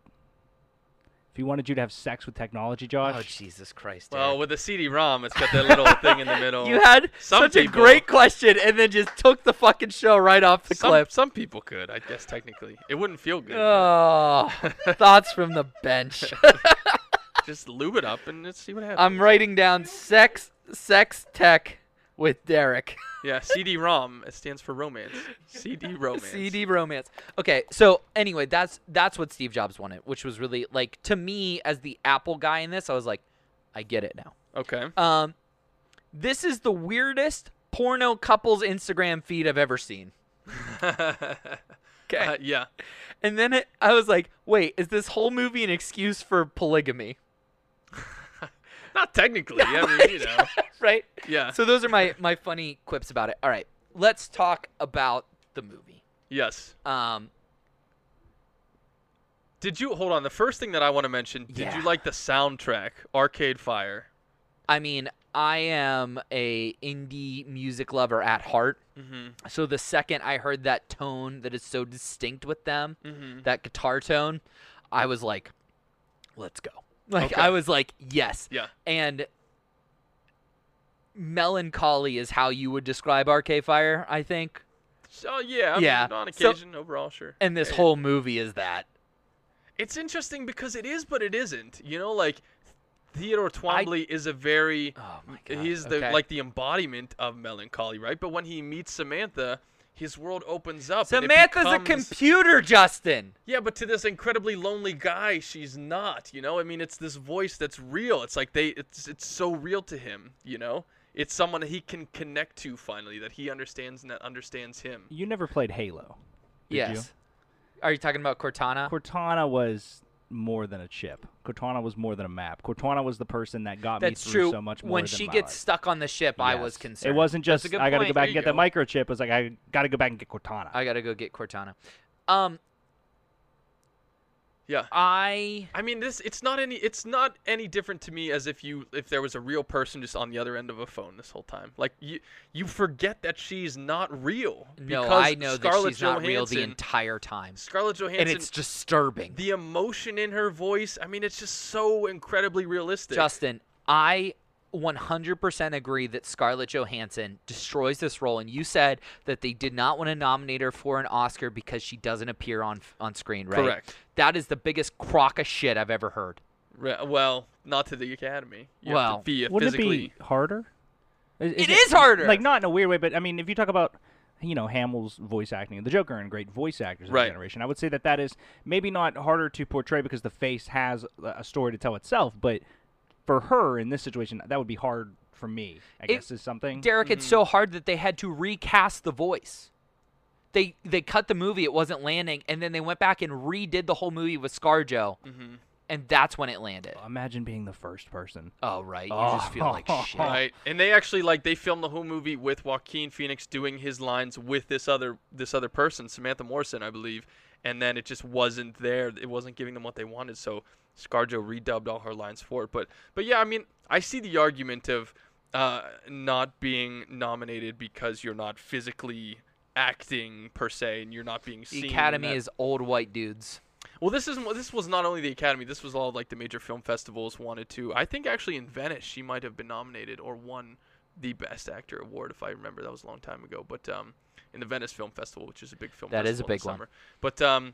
But anyway, I know it's like I don't even remember that she's in AI because it's just so realistic. She's so good. And her and Joaquin, it just feels so right. I mean, so in professional wrestling, one of the biggest compliments you can give somebody is say they could have a match with a broomstick, right? Because wrestling is all about acrobatics with another person, right? Being able to throw and catch each other, right? So to be able to, what's up, Derek? So Scarlett Johansson won the Best Depiction of Nudity, Sexuality, or Seduction for her role in Her from the Alliance of Women Film Journalists. Okay. Okay. A win's a win. Let's go. A win's a A win. win's a win's a win. Go down to Rome Film Festival. She also got Best Comedy Supporting Actress, which I thought was interesting, from the American Comedy Awards. I mean, she is funny in it. Nickelodeon, okie dokie. Oh, no, I don't. Wow. Why were kids watching that movie? Best Actress in She Rome. yeah. won Best Actress at the Rome Film Festival. Perfect. For it. Yeah. Okay. So there was some She recognition did get from some nod. higher Yeah. scale. How do they film define festivals. between actress and then down here you can see for the St. Louis Film Critics Association she won supporting actress. Right. Yeah. I mean that's a tricky one. I mean there's not really any specific rules about like screen time or anything. It's just sort of. I don't know honestly how they do it. It just comes down to the movie itself and who's the lead and who's not. Like who supports whom. Because there can be lead actors or actresses that have 8 or 9 minutes of screen time, and it's just about the character itself. Wasn't it Sounds of the Lambs? He only had 8 or 9 minutes of screen time. Yeah, like 12 minutes, 15 minutes or something like that. Yeah, very small amount. So there's not like actual delineation, and you can actually, it's so fluid that if you are an actor and you have like 2 movies coming out in award season and you are up for like best, like you would be nominated for best actor in both of them, you can go and campaign for best supporting actor in one of them to give yourself, a better chance, like in 2 different categories. So it's very fluid, the how they determine best lead versus best supporting. And there's not real clear rules on it. I would say in this movie, if you take the actor-actress title away from it, she is the supporting actor to Joaquin. So they both have such equal parts. They're co-leads. I mean, Amy Adams is a supporting actress, yes, for sure. For sure. But this is a 2-hander. So back to the pro wrestling thing. Okay. Right? So it's all about a dance between 2 people, pro wrestling. So to say that you could have a match with a broomstick essentially means that you can carry it on your own, right? That you could make a broomstick look good. Okay. When a broomstick can't even stand up on its own, right? Joaquin Phoenix could have a match with a broomstick. I agree. He's an incredibly talented actor. Holy shit, did he fucking kill this movie. And and it's great because he's an actor who does so many very extreme roles. Whether it's just going so deep into his characters or the characters themselves are very extreme physically or mentally or emotionally. He's Daniel Day-Lewis, but I don't hate him. I don't know why you hate Daniel Day-Lewis. I don't know why you do either, but I just do. Yeah, but he's incredibly talented, and this is such a different role. It's such a reserved role and such a quiet, introspective role for him. And that's why it's so heartbreaking in a way, because he's such an introverted character and he's very alone, and then it becomes that much more of a beautiful story when he meets this person and he grows to love her and connect with her and he finds someone to share his life with, so he thinks, and then it all comes crashing down at the end, when reality strikes. And again. Yes. This is the second time this has happened to this man. Right. It happened in real life with, or to the real character with Rooney Mara's character in the movie. And then, it's like everyone knows what a heartbreaking breakup is like, and then you go through that period of feeling alone, like you're never going to find anyone, and then all of a sudden you meet someone new, and that's exactly what this movie is. I mean, I don't know how you don't like it when you're saying all these nice things about it. No, I loved the movie. Oh, I thought you said you didn't like it. But you said it's not sad. I'm here to tell you, good sir, it is terribly sad. I don't think it's sad until the very end. No, it's sad the whole time, because you know she's leaving. No. You know she's leaving. No, you don't. The whole time Maybe you're you like, do. this bitch is going to leave him again. Maybe you do. I was like, maybe they'll be happy together. No, dude, it's incredibly sad. Like, that was the last movie I watched that day sad. Like, I was on a roll. I watched Extremely Evil, Shockingly Vile. I watched Moneyball, and then I watched that, and I was like, I don't want to watch any more movies today. Yeah. I feel like this is a very gentle movie, though, to be honest with you. Like the warmth of it, the gentle music, the look of it all. I mean, that's the part that kills you, though. I think that's the part that it lulls you into this false sense of security, and then it's just like, yeah. And the whole time, but you know that's coming. I don't think about that. Like when It's I'm watching like a movie, I'm not like, oh, they're not gonna end up together. You know that Michael Myers is gonna kill the lady at the end, right? I see. I don't watch movies like that. Oh, see, that's how wait a second. I watch movies all the time where I'm like, this isn't gonna work out. Coming from this the is guy, gonna fuck up. We have had this conversation many times where I ask you if you think about things like that in the future. Like, do you ever just like think about where we've come and like where we're going, all these things? And in real life, no. Like, in real life, you're so like, I only think about the moment. I only focus on the moment. Like even on my wedding day, I don't even realize that it's like my wedding day. I'm just enjoying it. Justin, and now here we are in her. You're like, I just know that at the end it's not gonna work out. So do you understand the stakes that are at risk if I think about my own life? There's so much more to gamble on there that could negatively affect me forever. Whereas like That's this, fair. I can just be like, sorry, Joaquin, I know you're about to get fucked over. You do this with every movie? Oh, yeah. Do you do that, Derek? No, I just enjoy the movie. I'm just watching Yeah. it. Oh, Wherever yeah. it goes, I it just, goes. Yeah. I have that. Just say I knew what was going to happen in the Titanic, and I still watched it. Exactly. Ship was going to sink. It's how it gets there. I have that mentality when we're talking about cheesy effects or bad acting, where I'm just like, this is part of the movie. This is what we're dealing with. This is what we're set in, right? So when we watch The Evil Dead, and it was terrible acting, cheesy effects, I'm like, nope, that's just the world we're in. But the entire time, I'm like, I can't wait for that bitch to get trapped in the basement. So you do like this movie? I love this movie. I will say that Samantha is the AI name, right? Yeah. Only woman ever to not complain you're on your phone too much. Well, she's the one on the phone. You're on the phone with her. So, but Fucking kill me. This is the best, worst episode of Thoughts from the Movies ever. oh, Like, look ever. at that. Now I'm you all throw- about- Now you oh. throw that up there. She's beautiful. Yeah. And okay, so you know how I have my staple, right? Like my Tarantino cast. We talk about this all the time, Right. right? Tom Hardy's number one. Always. Cillian Murphy's in the mix at all times. You know, she is stapled on now. If they're like, you're going to make a movie, cast the first person you want off the drop. Male, female, I'm taking ScarJo from the drop. Yeah, love that. I mean, I think this past couple years with the stuff that she's done outside of Marvel, she's just shown such an incredible, talented range. I mean, she was always definitely on that periphery. This movie, Her, came out in 2013. I mean, she was in Lost in Translation, and she's been in things outside of Marvel over the years, but particularly with the 1-2 punch last year of Jojo Rabbit and Marriage Story, you know, I mean, she's really in the last couple years done things outside of the action genre. You know, like Ghost in the Shell and Lucy were movies that weren't Marvel, but were still in the Amazing action in world. Sing, by the way, too, which I'm not a big animated normally, but Yeah. Sing was great, and I thought she was good. Just want to throw that. Yeah, in the Jungle Book, she was the voice of the snake, Kaa. You know, Hail so Caesar. Mhm. That's what she should have won the seduction award for her being Kaa in the Jungle Book. Kaa's supposed to be scary. I wanted to have sex with a porcupine after Sing. So Yeah, we can talk about a lot of movies here. But yeah, no, Scarlett Johansson, incredibly talented. This is we always talk about that top 100 list, right? The AFI, and we both kind of are crafting our own that we're going to reveal at some point of our top 100. This has made itself in there, and it has a lot to do with that guy. You know what's really interesting about Spike Jonze is he hasn't made a movie since Her. Nope.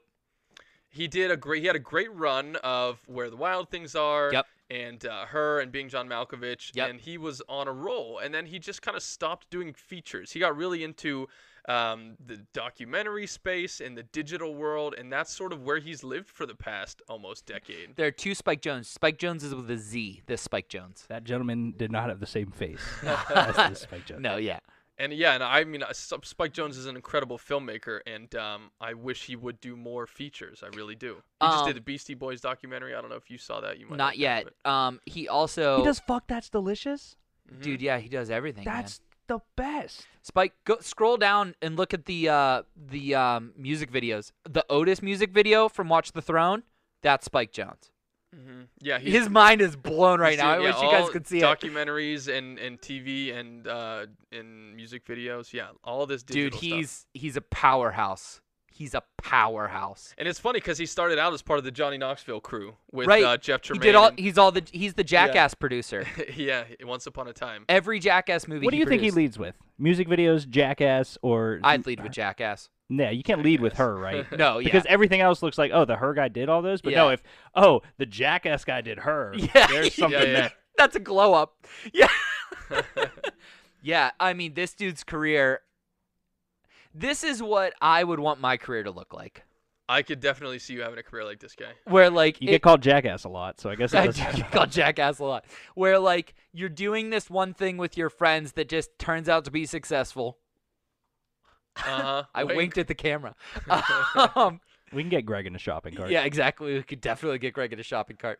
And then you like kind of get notoriety for that. So then you start to get to work with people you never thought you would work with, right? And that's the music video part of his career. And then he's like, hang on, I think I want to make some Oscar-winning movies. Right. Here, I mean, let's see if I'm any good at that. He's just a director. I mean, Yes. he's done every medium successfully. He's done stand-up for crying out loud. He Yes. did, I think, Aziz's latest stand-up in New York. He had a little like camera on a handheld rig and was And just it's walking around awesome. the stage. That's Aziz's comeback after the rape allegations. Yeah, and Spike Jonze directed that. But nailed it. Because when it's supposed to look like a comedy special, it looks like a comedy special. But then when Aziz is talking about like the shit that happened to him that is very serious, he just tones it down, and that's when he's on that steady rig camera and he's kind of just bouncing around on stage, and Aziz is just sitting on the stool. I mean, it is. Or he'll go in fucking real good. tight, very Oh close my shot. Yeah. god, dude, it was so good. Yeah, I just wish he did more movies. I was just gonna ask how much of a negative the Kanye West and Little Pump "I Love It" video on here is, because that seems like a bigger than a blemish. I mean, if think, he's just an exec producer, that's like whatever. Anyone can be an EP. I also think he got paid a fuck ton of money. Yeah. Yeah, dude, I love Spike Jonze. This movie was great. Made its way onto my top 100. And I mean, Joaquin and ScarJo are just the performances are killer. Oh I did my think God. this was an image of the gentleman, and I cannot remember his name, from Fantastic Beasts for a second. Eddie Redmayne. Eddie Guess Redmayne, what? thank you. He's coming up later, so Oh, boy. buckle up, Was baby. he in Moneyball? No, he's in the last Yeah. movie. What did you, real quick before yeah. we move on from this? Hey, Jay Boyd, Spike Jonze is a god. He is, absolutely. But here's my question. Yeah. This movie came out in 2013. Yes. And when I talked about this on the movie poster Yes. show, Okay. Yeah. Let's dig into that. I mentioned that this movie was ahead of its time, Yes. given how far we would come with Siri and Alexa in the reality of VR and AR and all those different things. So it was interesting. It's interesting for me to look back when it came out and realize like how that it's such a possible thing now. When you were watching it, Yeah. is there any sense of that? Like, does it feel like it could exist in today's world with that technology and how everything works? I mean, at the time, this movie was set in the near distant future, and that's when you watched it. So it's like it's matched up. I mean, in 2013, the Cork Factory didn't exist yet. I don't know what that is. Okay, so the Cork Factory is when they took the old Cork Factory in the Strip and they turned it into a bunch of luxury apartments, which is essentially where he lives, right? Okay. And then it's connected to his work. He never goes outside on his commute. He just goes across that bridge. Mm-hmm. Okay, that's essentially what's built in Bakery Square right now with Google, right?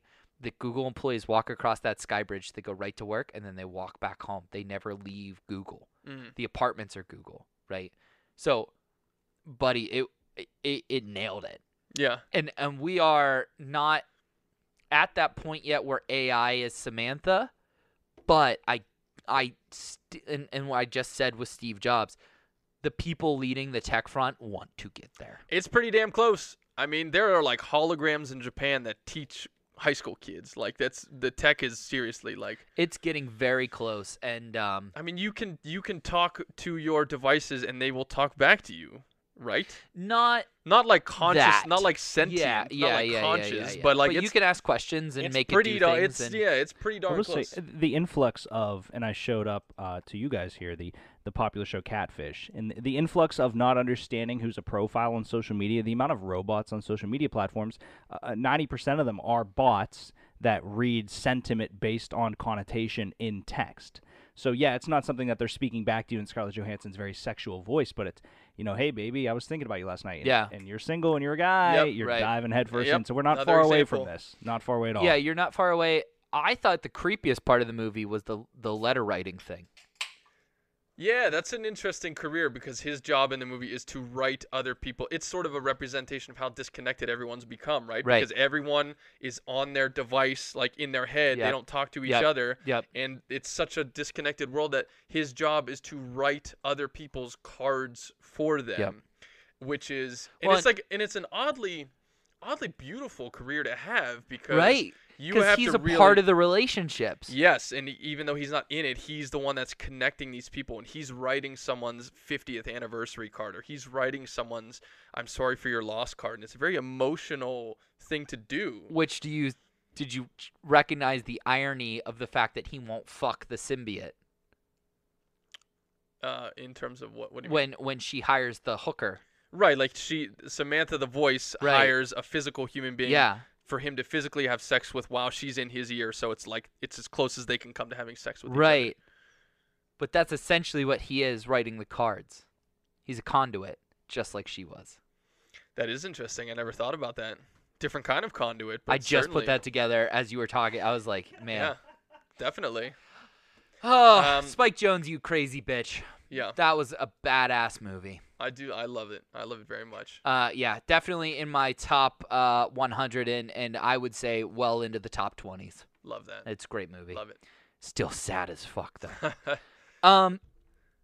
Can we take a short commercial break so I can fill up my water bottle, and then let's do the Aaron Sorkin cornerstone and end of the show, because that guy's really fucking good too.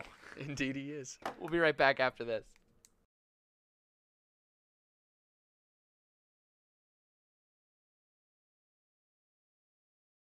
We're calling it the Idiot Hour. Hey, Denny Hamlin, new NASCAR fan here. You really gotta but you gotta blow. He wears the skull of his dead mother. And then when he finally copes with the death of his mother, He becomes his he mother. becomes Marowak. Correction. Ovi is the greatest offensive talent we've ever seen. I am E. You dumbass.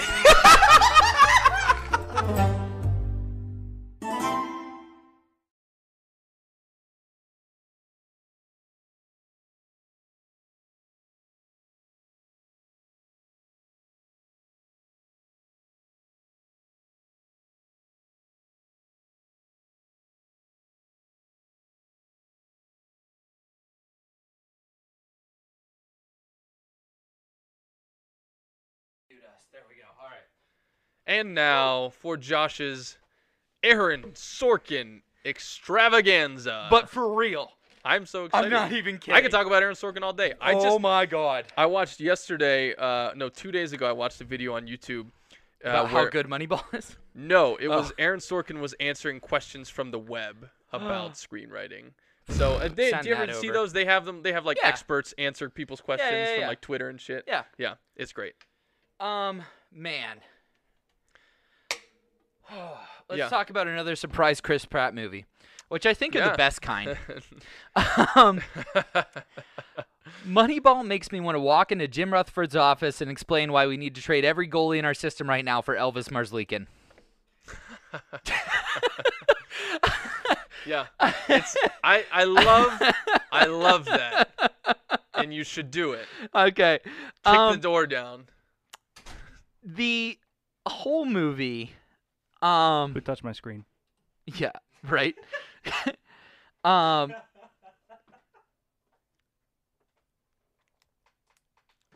you frozen? Yeah. What happened? Aaron Sorkin wrote it. Okay. So Bennett Aaron, Miller directed Aaron it. Sorkin wrote it, and this is the note that I was trying to interpret. Have you drank it all? No, It's just Josh in English. just me, just Josh in English.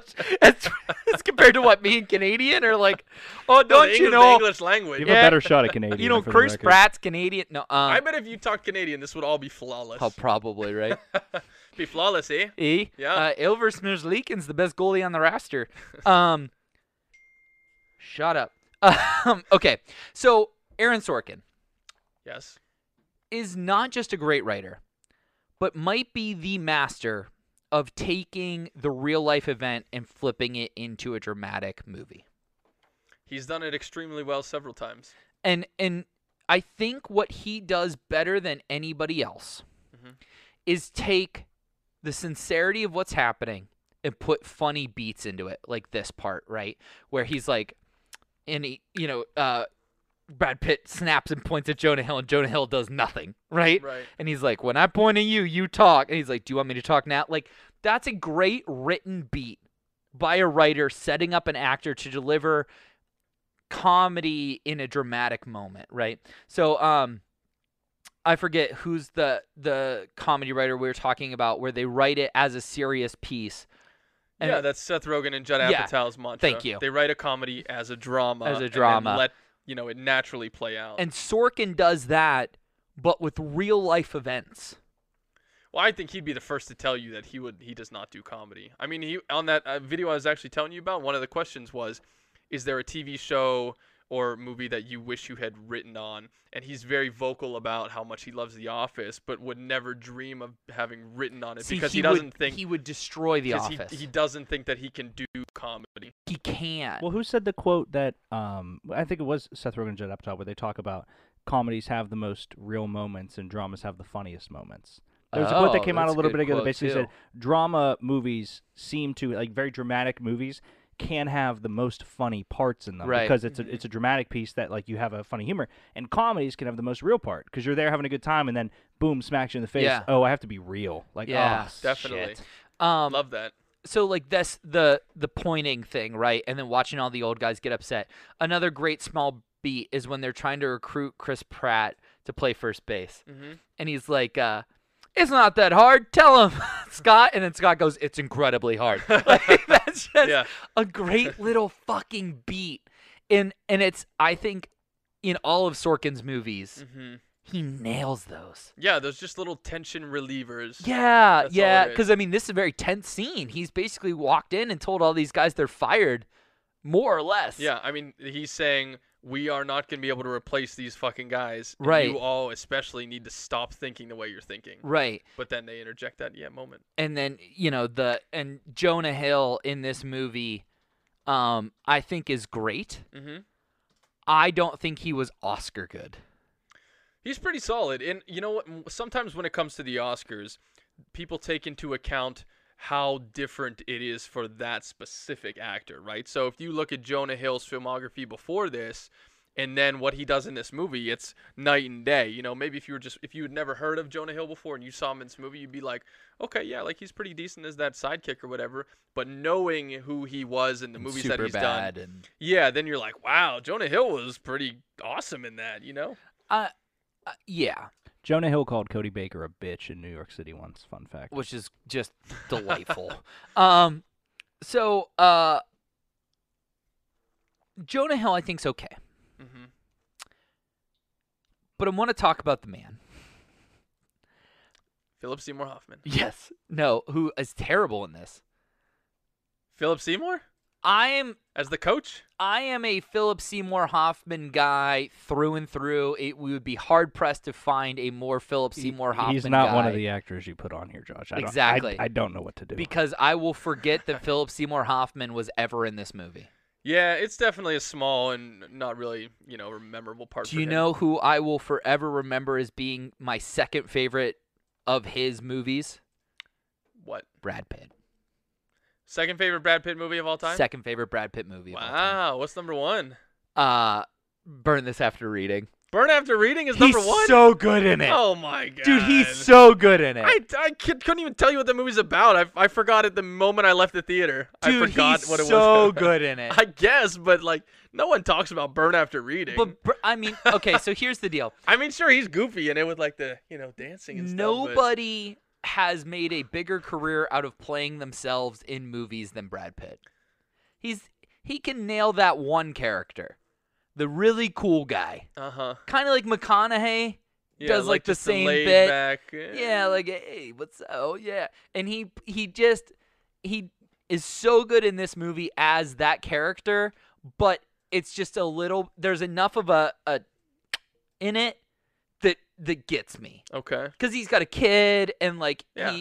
when he's like showing frustration. Yeah, there's some Thanks, stuff Derek. at stake. Yeah. Now in the studio, we yeah, have Philip Seymour coach of Hoffman. Oakland Athletics Yeah. from 2001. Yeah, I don't know. But like his performance in this movie is so memorable. It's so brilliant. Do you think so? I really do. I love it, but I disagree because I think he's great in the movie for Yes, sure. yes. But there's just nothing that's really stand out about it. You know, he plays a very average guy. I mean, yeah, he's the general manager of a baseball team trying to make it work, but like in the wide range of all of Brad Pitt's characters and all of his movies, this is fairly tame. Do you know what I did ways. love about it with Yeah. Brad Pitt? The only moment that I genuinely loved about Brad Pitt in this movie was when he went, I believe, to the Cleveland Indians and tried to trade 3 different times, and Jonah Hill was the one that cut the trades off.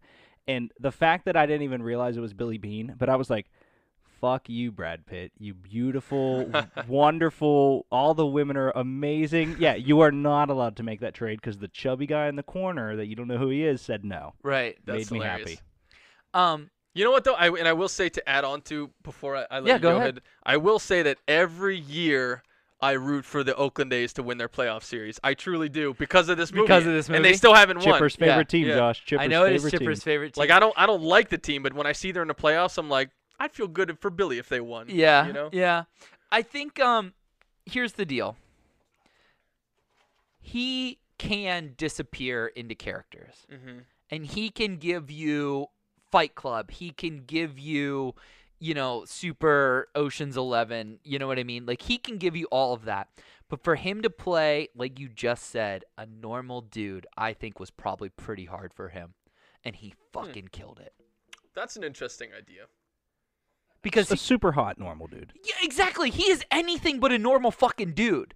Like, if Tom Hanks played this role. Do you think Billy Bean is a normal dude? Well, I mean, Billy Bean. Billy Bean was the prodigy 5-tool of baseball that became a GM because he couldn't hack it. And then also let a ball slip through his feet. You're thinking of Bill Buckner. Thank you. This is not the sports show. It's okay. Yeah, Don't it's make all it- right. Yeah. Yeah. BB. Red Sox, BB, it Bill was all Bean, the same thing. But He like, got drafted by the Mets. but he does play as Billy Bean is written in this movie to be an everyday man, right? And if Tom Hanks played Billy Bean in this movie, he'd be like, it's another stellar performance from Hanks. But We would have thought of a league of their own, to be fair. just all right. Like that. I'm sorry. You told me to think about movie shit You for the have show. derailed me more times. I am bringing education. What to do it? I agree with you that he's great in the movie. I just like when I think of Brad Pitt's roles, Moneyball's definitely probably not top 3. Give me your top 3. For Brad Pitt? Yeah. Oh, dude, he's got so many. I'd have to Fight look at all Club's got to be up filmography. there. I mean, Benjamin Button's one Benjamin of them. Button's Even Once good. Upon a Time in Hollywood is up Oh, there. that's I didn't, another- I didn't yeah, see he like was Interview really with good the in that. Vampire. Interview with the Vampire is probably up there for people. I mean, that's old. You know. He's a kid. Yeah. In that one, I don't think he's Brad Pitt yet. Mr. and Mrs. Smith is probably That's up terrible there. movie. I cannot think of the name of it for the life of me, but Achilles. It's not Oh, Achilles. Troy. Troy, Troy. thank you. I think that is one of the best movies ever. Oh boy, is that a good one? Absolutely. But yeah, so there's so many, and I mean, I love the movie. I love him in it, but it's just like he has a lot more standout ones, I think. But I hear what you're saying for sure. That's just because like playing a normal dude for Brad Pitt is probably the furthest possible thing that he could possibly do. It'd Right. be like if I went and played Brad Pitt. Like, Right. That would be Right. ridiculous. Right, right, Yeah. right. So I agree with what you're saying. I Dude, The Big Short. Have you ever seen The Big Short? That's as far away as he can get Amazing. from Brad Pitt. Yes. That's the most Yes. un-Brad Pitt you could possibly get. Have you seen it? I've not, but you've raved about that movie a number of times. He plays like a retired Amazing. trader, and he's got like this big beard, and he's just like That's total. on Netflix right now too. This is by far Oh the fuck! farthest. Look at that cast. It is the farthest extent of every single one of these 4 gentlemen's characters to the max, Yeah. and they all destroy it. This is one of the few movies. This and Zero Dark 30 are 2 movies that every time I watch them, I love them more. It's so genius the way they took The Big Short, and they took something that's such a boring subject and confusing, complex in terms of the housing crisis of 2007 and mortgage rates and subprime loans and all this shit. So like And they- Wolf of Wall Street. Yes, but they Yeah. made it fun and interesting and like understandable for people and did it with humor, and it's a fantastic movie. Not to totally I'll have derail go- the whole No, I'll have to conversation. go dig into that. I couldn't because recommend that movie enough. Everyone on that poster, I adore. And they're all at the height of their powers. Yeah. And they're all so different than you normally see them. Steve Carell's very put together. Christian Bale is not. He walks around with no shoes on. Ryan I imagine Gosling, Christian Bale actually just walks around with no shoes. fair, but this was at a point where Christian Bale wasn't known to be the crazy method Batman. actor of all time. He's Batman at that point.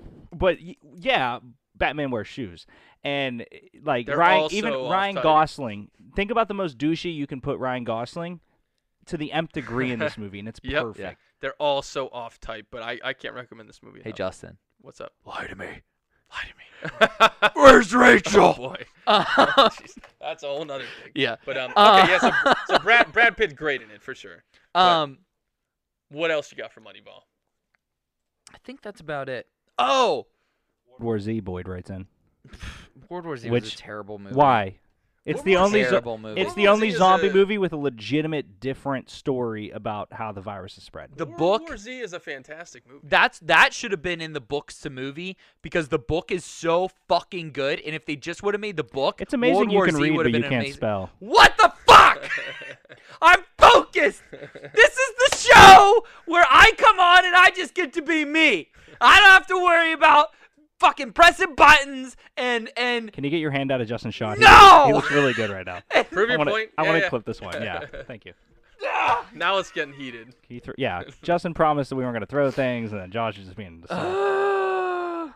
sorry, World War Justin. Z, though, by the way, for Justin Boyd, I will say in the chat, that movie's great. The third act of World War Z, where they're in the hospital, is one of the best third acts in recent memory. It's a fantastic job because it takes the zombie thing and flips it totally on its head. When you think of zombie movies, a lot of them are a little bit satirical. So Zombieland and Warm Bodies and that type, or they're completely gore.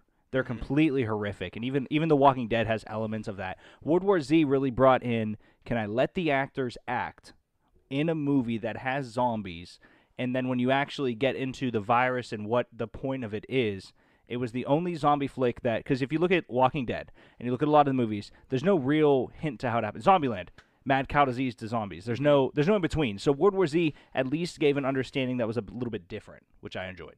Yeah, definitely a good one.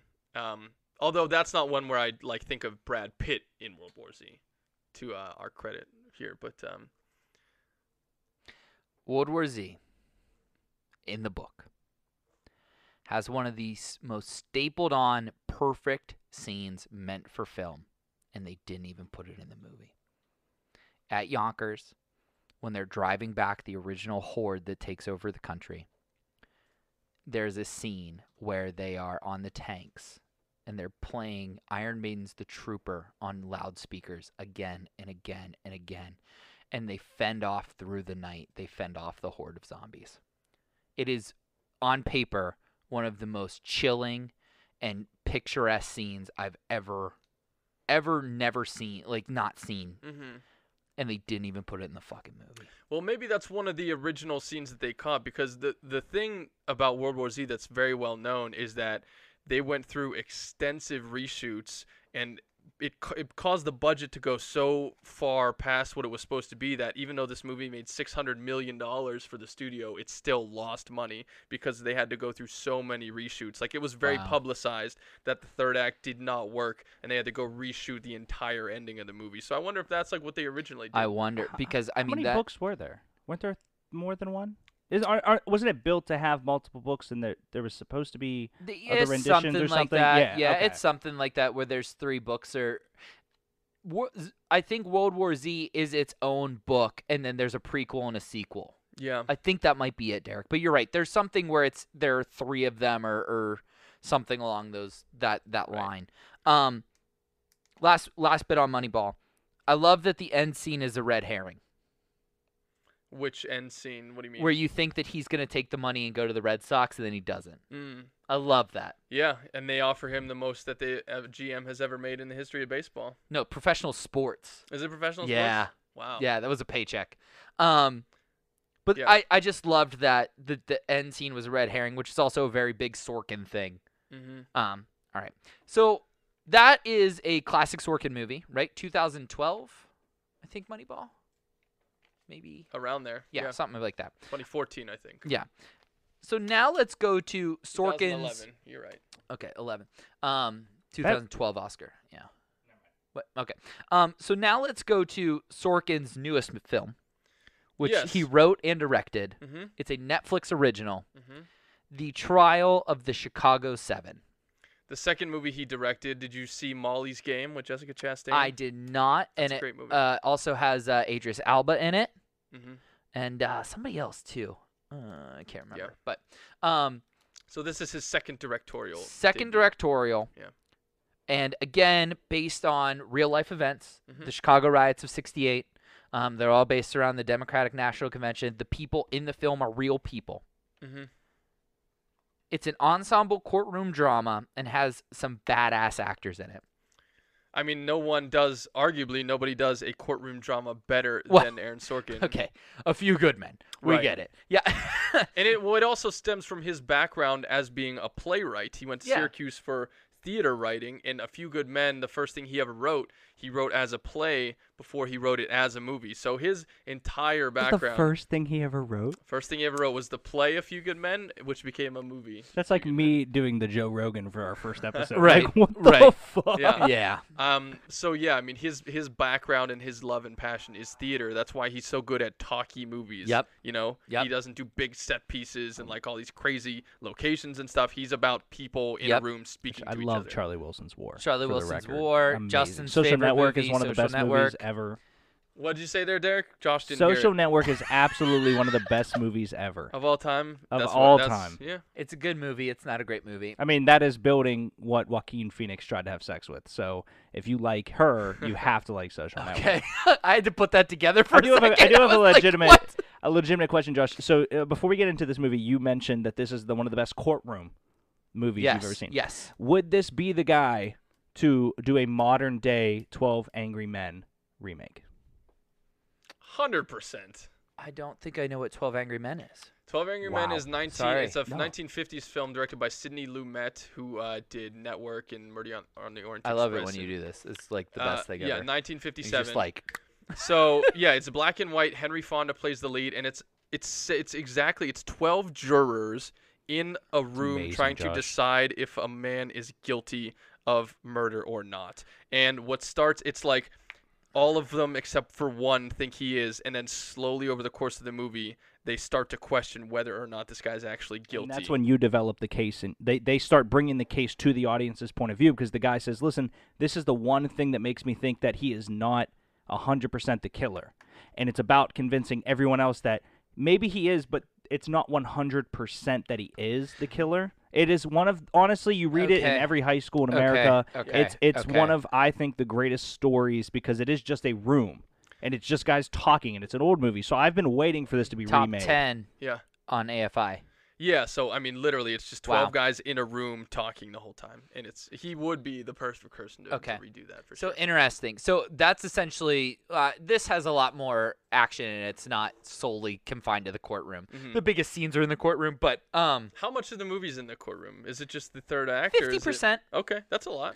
because it starts in the courtroom and then you jump back. I see.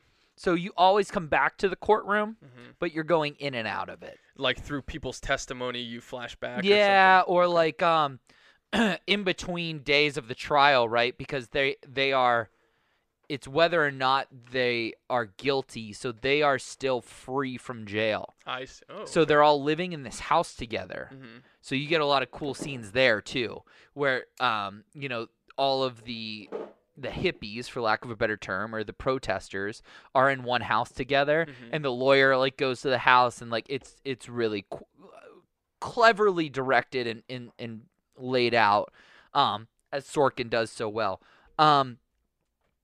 Here's who's in this fucking movie. It's a big one. It's a big cast. And I don't know if I want to save him for last. I have made his eye gone. Or is this who you're Say talking about? no. Yeah, save that guy for last. That guy? one. Yeah. No. The top. The guy smoking the cigar. We're going to start with Jeremy Strong. That's fine. Jeremy Strong's great. So Jeremy Strong, kind of like an older actor, been around, always is like the third or fourth guy in the movie. Plays the best friend of the leader of the revolution, who we'll get to later, and is fucking great. He's the comedy relief in the movie. Yeah. He has a lot of classic one-liners. He is the Jerry Garcia, Cheech and Chong type character who's high the entire time, accidentally falls in love with a secret agent Yeah. who's like trying to bring down the revolution from inside. Like, I mean, he's fucking brilliant. Jeremy Strong, by the way, in The Big Short. Shout out. Hello. Oh, there you go. But I will say this about Jeremy Strong. Jeremy Strong is not a person I don't think was really on the radar until Succession came out. Yes. You watch Succession? No, but I'm aware of Succession. Okay, yeah, that's what put him the into best, the the conversation. best show on TV. People would tell you right now. Most people would He say looks like not Littlefinger. Yes, he's the opposite of If I didn't need to recall that man's name, I'd be able to just spit Oh, it back at you. Aidan Gillen. Thank you. See, I Aidan don't know his name. I know he's amazing and I love him. Aidan but- Gillen's on my roster of my Tarantino movie. It's basically Peaky Blinders with Scarlett Johansson. Somebody give me money.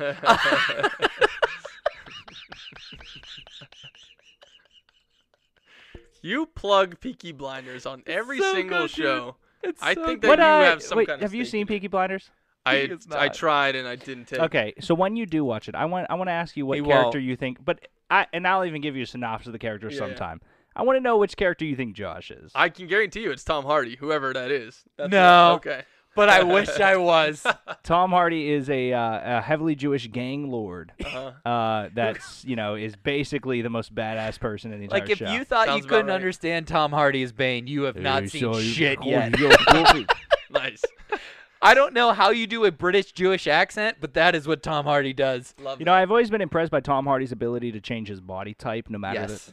I was more impressed by his ability to change his entire fucking being Yes. to be that. To be that so. character. It's so. But you still know it's Tom Hardy because of his eyes.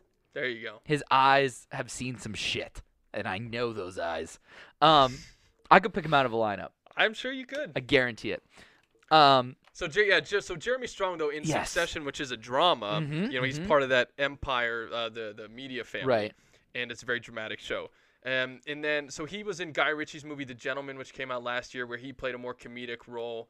And then it seems like he's straight up against type, where he's just like a full on long-bearded comedy. hippie. Yeah, he's great. I mean, he is delightful in this. Yeah, he's really coming out of his shell right now. This guy. Oh yeah, Brian was the guy flipping everyone. I remember that. Yeah, we were talking in the chat that Oh. Simpsons did a 12 Angry Men episode. So then Family Guy obviously Oh. followed up with one where Brian was the one person flipping, and it ended up being that if you watch 12 Angry Men, one of the guys just hates the person that does the task for a reason that makes sense in the movie. Peter Schmidt, his father-in-law, Peter's father-in-law, is the one that Brian is the last person to switch. And it's very on par, and that's what I put in the chat is the thing that made me mad about the Family Guy orientation, in all seriousness, was they tried to put humor into Peter's, like, one-off things where, like, they're all having very serious moments, and Peter's over there, and you can see this light, and he goes, I can't tell if I want the blinds down or not. And it's like, kind Didn't of need funny, that. but it was also Yeah. like Family Guy trying to be Family Guy, but also just like you could just recreate that and it was gonna be Right. good. So that's the Right, explanation for the right. chat. Sorry to cut in, guys. No, you're good. You're good. I'm looking at my notes to know where I want to go from here because there's a lot of names on this. Can we do no, not him yet. Can we do Mark Rylance? Mark Rylance, yeah, from Bridge of Spies. Most notably, he won Best Actor for in Steven Spielberg's movie, and he was in Ready Player One Yep. as the game designer. Yep. It's such a good movie. Yeah. I love him. Another one who's been around for a long time and I don't think was on people's radar until the last 5 or 10 years when he Yes. did a bunch of Stevens movies. He was in Dunkirk. He was in the BFG. I mean, he's really come into more bigger. You can't movies. convince me that they didn't think of the big fucking giant. Like, I know it's been Friendly Giant. You can't convince me they didn't have one PR meeting go, hey, it's going to be the big fucking giant, on a lot of Twitter. I was like, where is this coming from? BFG. Okay. He Yes. mentioned BFG. Yeah. Yeah.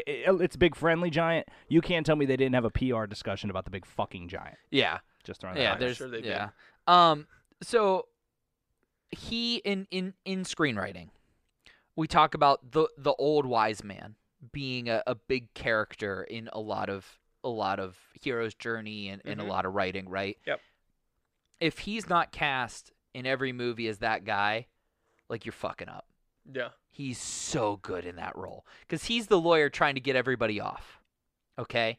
And he's going toe to toe with Frank Langella, Frank Langella. Who did he Thank get you. off? He's trying to get the everybody big off. fucking giant. Get everybody He's off. trying to get everybody Yeah. off in this movie. Write a post-it note for that one, Can just for the you record. put Frank? What is this Frank guy's name? Langella. Thank you. Yeah. Who is I have that hat. awesome? I'll Who bring is it sometime. who is the senile judge who is trying to who is stuck in between the way he thinks America should be and the way America's going, right? And the two of them have a lot of really powerful scenes together where they're yelling at each other, and it goes from yelling to whispering when he like has to approach the bench. Mhm. And it's two old actors just like getting their druthers up. You know what I mean? Like, they're just really getting into it. Getting their what? Their druthers. What do you want me to say to this little nugget? Their druthers. That wasn't as good. Is he a very well known gentleman? No, that's okay. the best part. Frank, Do you know why I know him? He's done a lot of movies, actually. Yeah, I'm looking through here. Do you know the one movie, which is kind of sad, I know him? He is the owner of the Cleveland Browns. Oh, and your in fucking the movie favorite Draft movie, Day. Draft Day. One of my favorite shitty movies of all time. No, he was nominated for an Oscar for Richard Nixon and Frost Nixon. Yeah. I mean, he was in The Box, which was a pretty surprise hit. Superman Returns, obviously. But yeah, Frank Langella is a guy that I don't think he's a name that people know, but you've certainly seen his movies. That's when the picture came up. I was like, I've seen his face. Yeah, and his voice is even more so than his look, actually. Right, but like that's my favorite part of this movie is that there's enough guys that when you see them, you're like, I think I know who that is, and they all give. I don't want to say career performances because that's a very heavy thing to say, but they give excellent performances. And I like what you said about when it's Mark Rylance and Frank Langella going up against each other, because here you have two incredibly experienced, talented actors going toe-to-toe, even if it's only for a few scenes, but just to have them play off each other like that. Yeah. It's very much like when De Niro goes toe-to-toe with somebody of his caliber. Sure. Like that's if how him it and Harvey felt. Keitel shared a scene, and you're just like, fuck yeah, I want to see this the You're whole like, these movie. are two people who know how to do it. Yep. Love and that. that's how they do in this movie. And this guy just popped up on screen, so we'll talk about him while this plays. The guy from Fantastic Beasts and Know Where to Find Them. Mr. Redmayne, Eddie Redmayne. Thank you, Eddie Redmayne. What is it? Redmayne? Redmayne. Why did you have to say it different after he just told you how to say it? Because I wasn't listening. Active Eddie Redmayne. listening is Reddy something I'm Romano. trying to listen or work on. Ray Romano. He plays the best worried guy in Hollywood right now. He is always concerned. He's like that in interviews if you watch him. Like Is he's kind of he? He's fidgety just, like, and nervous? he's just like, like I'm really thirsty right now. Like, I mean, come on. He's definitely like got this sort of how did I get here quality. Yes. I think the Harry Potter remakes are okay. It's like if you wanted more Harry Potter movies, that's what it is. Right. And I think he's fine in it. Could have been worse. Could have been worse. Could have exactly. been way worse, yeah. He's fine in it. I really loved him in this movie. He's a very talented actor. Because he's kind of like out of the revolution. He's the most buttoned up. He's the most like locked in on what society is expecting. He's the turncoat in the group. There's a famous scene in this movie that we'll talk about later where one of the characters is being treated so poorly that when the judge is dismissed and the all rise happens, all the defendants agree to stay sitting and not rise, and he stands up. It's a very powerful scene, and he, like, it's a typecast thing for him, but sometimes you gotta hit a fastball, and he just kills it. Nice. I mean, it's really fun because you don't like him in the movie, and you're not supposed to like him because all these characters are sweethearts, and you cheer for them, and you want to see them get off, and you want them to go free, and you feel like what they did was right. But you're like, man, if this guy got fucked over, I wouldn't be mad about it because he's a trash character. He's trash. His character's trash. Was from just an obvious perspective looking at his IMDb, the first thing that I noticed and saw him in was Les Mis. I didn't see Les Mis, but yes, Les he Mis was in Les Mis was honestly, Hugh Jackman's voice is wonderful. Anne Hathaway is just beautiful and wonderful. But he really actually stood alone for a guy that I said, I can't believe I've never seen him before. And now he's in everything. And it's amazing to see. And I genuinely believe he will be a Tom Hanks of our time-esque guy. And what I mean by that is that he's being put in the correct roles at the correct time when Netflix and other products are putting out legitimate movies. And he's being placed in the 100% correct situation. Okay. Yeah, very talented actor. Yeah. He played Stephen Hawking in The Theory of Everything, for which he won an Oscar. Oh, that's right. And he was in The Danish Girl, playing one of the first trans operation people against Alicia Vikander, who won an Oscar for that movie. So, yeah, he's an incredibly talented actor.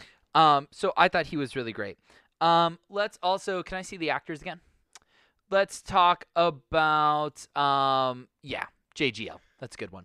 JGL, who we touched on pretty well with Project Power.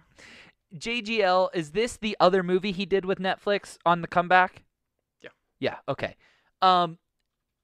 He's better in this than he is in Project Power, but he's not really acting.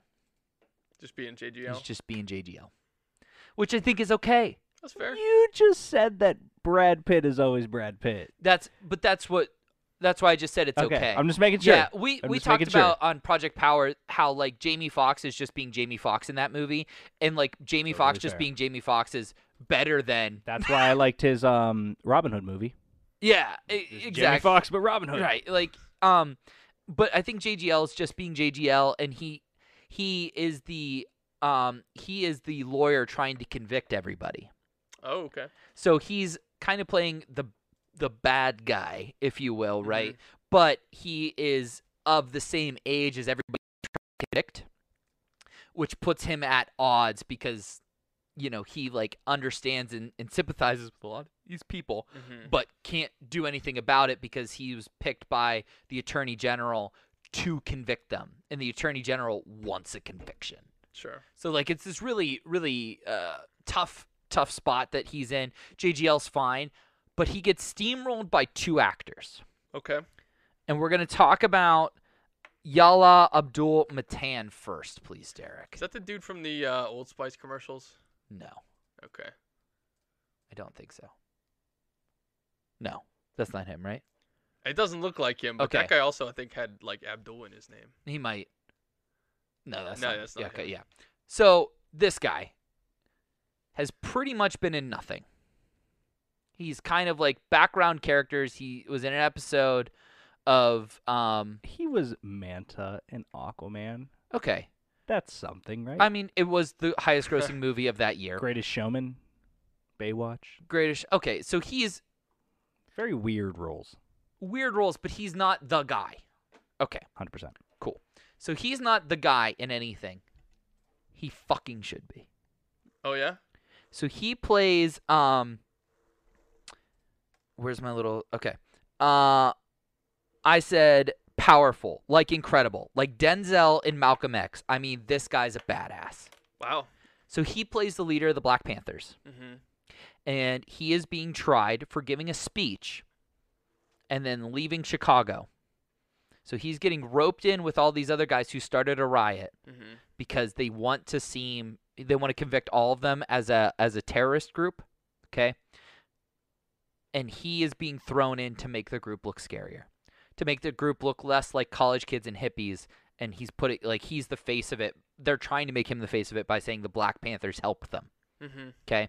And all he did in real life was be there for 4 hours in Chicago, gave a speech and left. Wow. And he was not even there the day of the riots.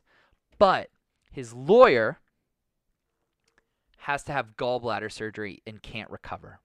So he has no representation during the trial. Oof.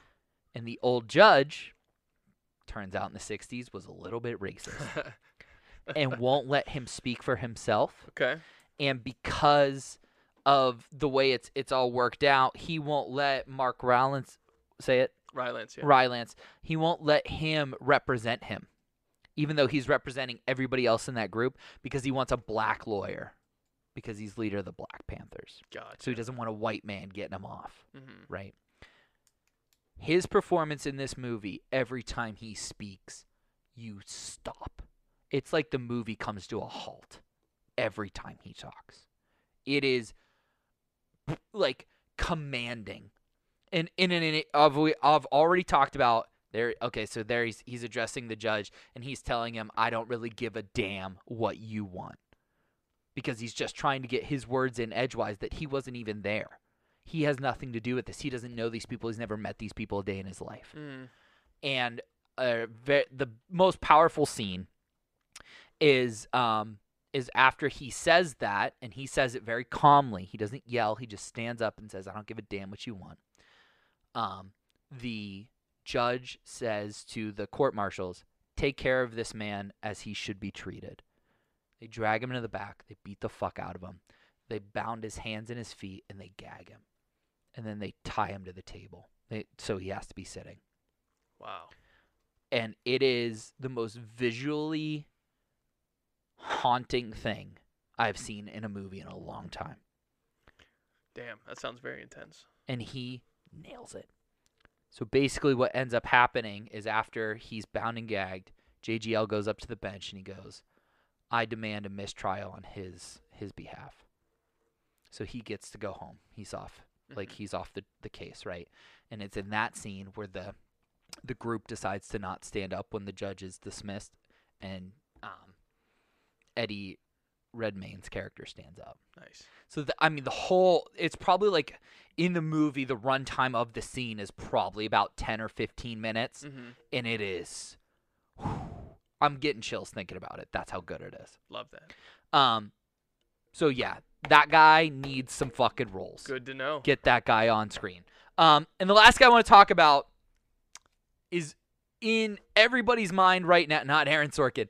I just wanted to bring up that his glasses are too tiny for his face. Yes, I meant they to bring are. that up when you guys were talking about him, and I didn't see this picture, so that's why I Yes. brought this up right now. They're just too tiny.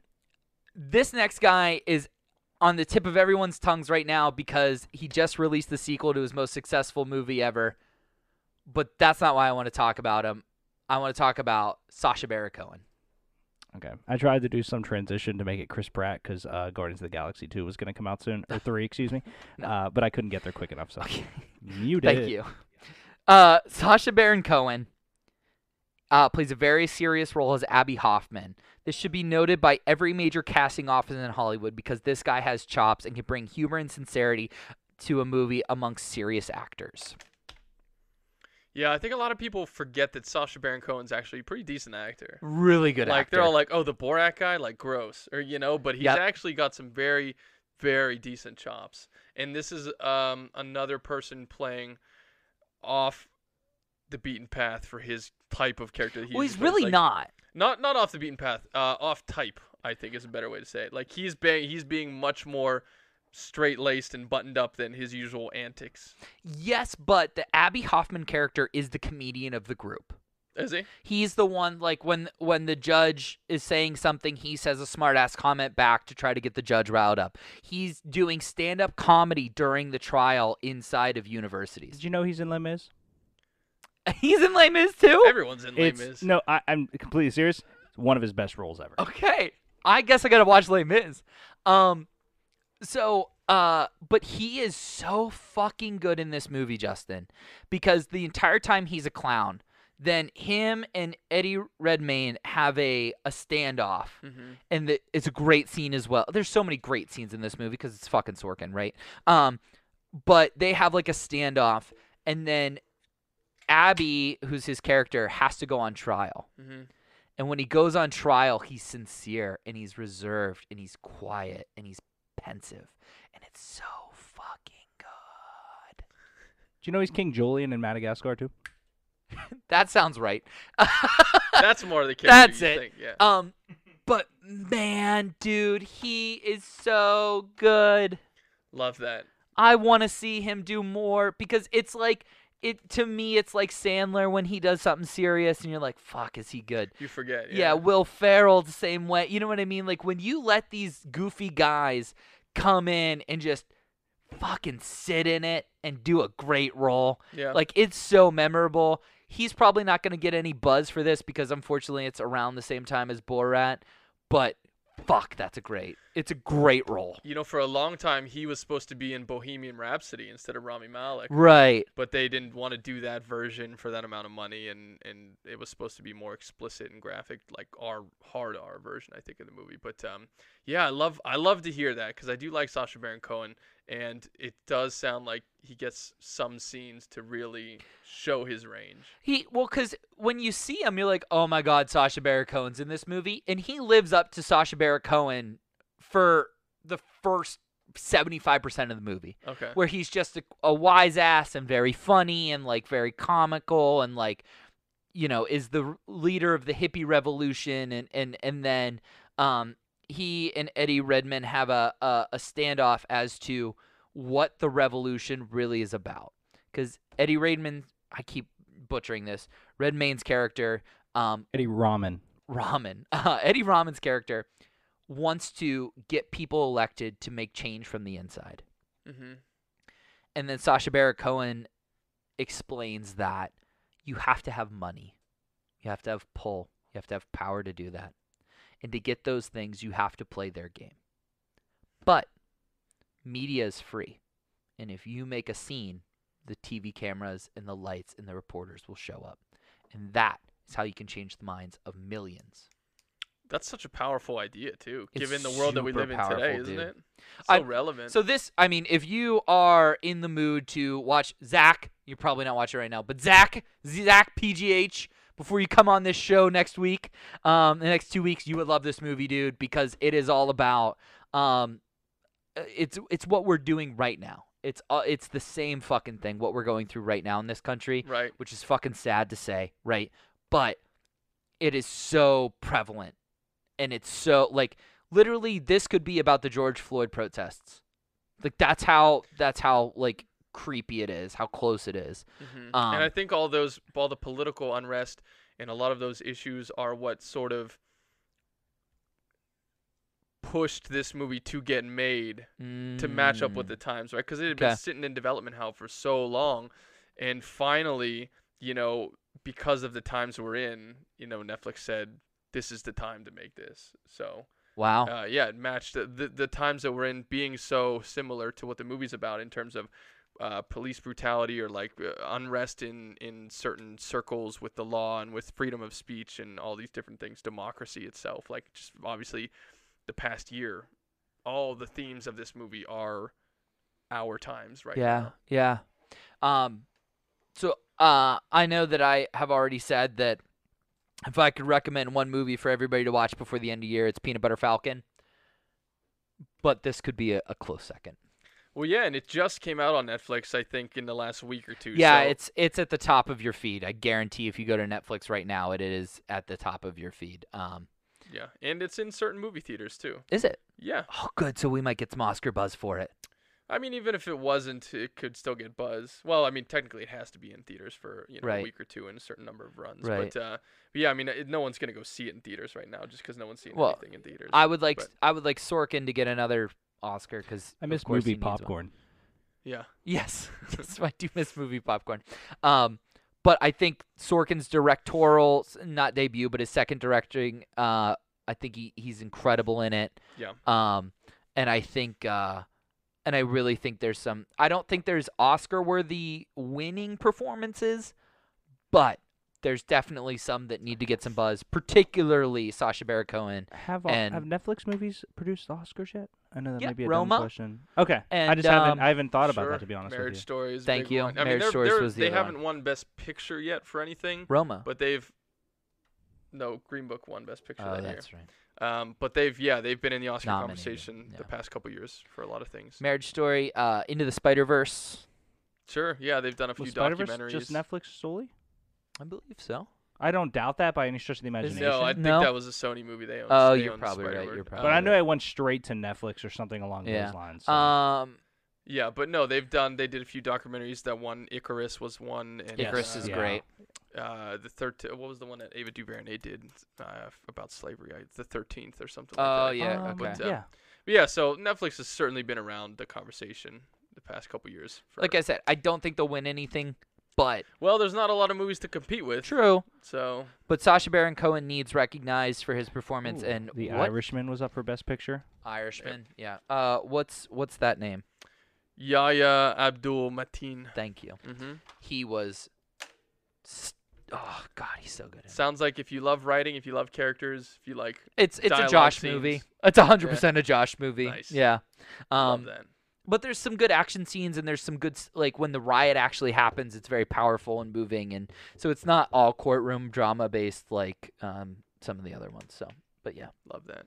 I love all these movies that you've been watching. This makes me so happy that you're watching all these movies. When you come and say, "Hey, look at all these movies I watched," nothing makes me happier. Well, I'm glad that it makes you happy. There's definitely my queue is not empty, and I think that the potpourri episode is something that we can do more regularly as well. Definitely. Because I would love to know what you've been watching and talking about the directors and the actors and not necessarily going over a recap of the movie, but around the movie, the people in the movie, the buzz of the movie, or the flop of the movie, that kind of stuff. Definitely, yeah. We should throw more of these in for sure. Cool. I agree. Justin, have you ever seen Green Street Hooligans? Yeah, Charlie Hunnam. I love Sons of Anarchy is my favorite show, dramatic show of all time, and yeah, that's a good movie. I do like. I mean, I'm not even a soccer guy, but it's just. Yeah, it was just a. All right. Yeah, just a badass. It's one of the only things he and Austin agree on. What, not being soccer guys? No, Green Street Hooligans is a good movie. It's a great movie. Yeah. Elijah Wood's best, arguably. Oh wow! Lord of the Rings was cute. That's a whole nother conversation. Lord of the Rings was cute, that's but a bold statement. That's a whole nother thing. That's like Paul Rudd's the greatest actor of a generation. I don't know who said that. I feel like it was Paul Rudd that said that quote I said earlier, and I'm gonna find it, and I couldn't find it. It could that very well be Paul Rudd. Bring the best comedy, and comedies bring the best dramatic moment. It was a Seth Rogen, Paul Rudd, somebody in that Judd Apatow, somebody in that realm that came. I'll find it. I believe you. Either that or fuck it, I made it up. Oh. Wow. Wow, that was really insightful, Derek. Yeah. Wow. It only took 26 beers. Yes. Love that he's been muting himself the whole show. He's got the buttons. I do it so I don't got, like, if I say something stupid. You don't have to exactly take the, yeah, all right. That must have been something stupid coming, I guess. Penis. Penis. All right, well, that's the end of the freaking episode. How good is his voice, Justin? On a scale of 1 to Lil Nicky. Like, I got to ask you. How realistic is it? Is that what you mean? I'll just use the word good. You can decide what that means. That's like an 8 right there. I think it's like spot on. 8 out of 100 isn't bad, Josh. It's either that or Gollum. Those are my 2. That one's a 10 for sure. Yeah. But you're not gonna be here the next couple weeks. I'm not gonna be here. We'll miss you. And I'm kind of bummed because the 2 movies that you guys are doing are, one of them's one of my all-time favorites, and the other one I've not seen entirely, and I want to at some point. So which Schindler? Yeah, I haven't seen it. Well, I didn't know. And you know how I feel about Spielberg. Of course. Best to ever do it. But next week for Halloween, yes. Should we say? Yeah, absolutely. Yeah. So next week, Austin is going to be back with Zach, and it's Austin's pick. We're doing the original Halloween in time for Halloween. John Carpenter. Jamie Lee Curtis. I think the guy's name is Nick Castle. The original Halloween. The guy who's Michael Myers' name is Nick Castle. Who cares? Wait, Michael Myers doesn't play Michael Myers? No, surprisingly. It's actually Mike Myers under the mask, like from Wayne's World. It's that Mike Myers. That would be actually pretty fucking sweet. Totally cool. But, stab. Yeah, so for our Halloween episode next week, before Halloween, we're going to do the actual Halloween movie. So that'll be pretty great. fun. And then after that, Spielberg's, I can't even say masterpiece because, like, pick one. But, like, maybe his most serious film he's ever done. Sure. One of his most personal. Top 20 Liam Neeson role. Top 20 Liam Neeson. That's how people remember It's between that and A Million Ways to Die in the West. So. Yeah. So Schindler's List. That'll be after that. Yeah, it's a very funny movie, Schindler's List. And Derek will be filling in for me. So thank you in advance for that. Get more beer. Get more. Oh yeah. So there we go. That's what's coming your way for Thoughts from the Movies for the next couple of weeks, and then I will be back, and we'll tackle something. Love it. Have a great time among the trees. There is trouble in the forest. There is trouble. Listen to some Joshua Tree, man. There you go. Joshua Tree. All right. We're done. See you guys next week. Oh boy. There we go.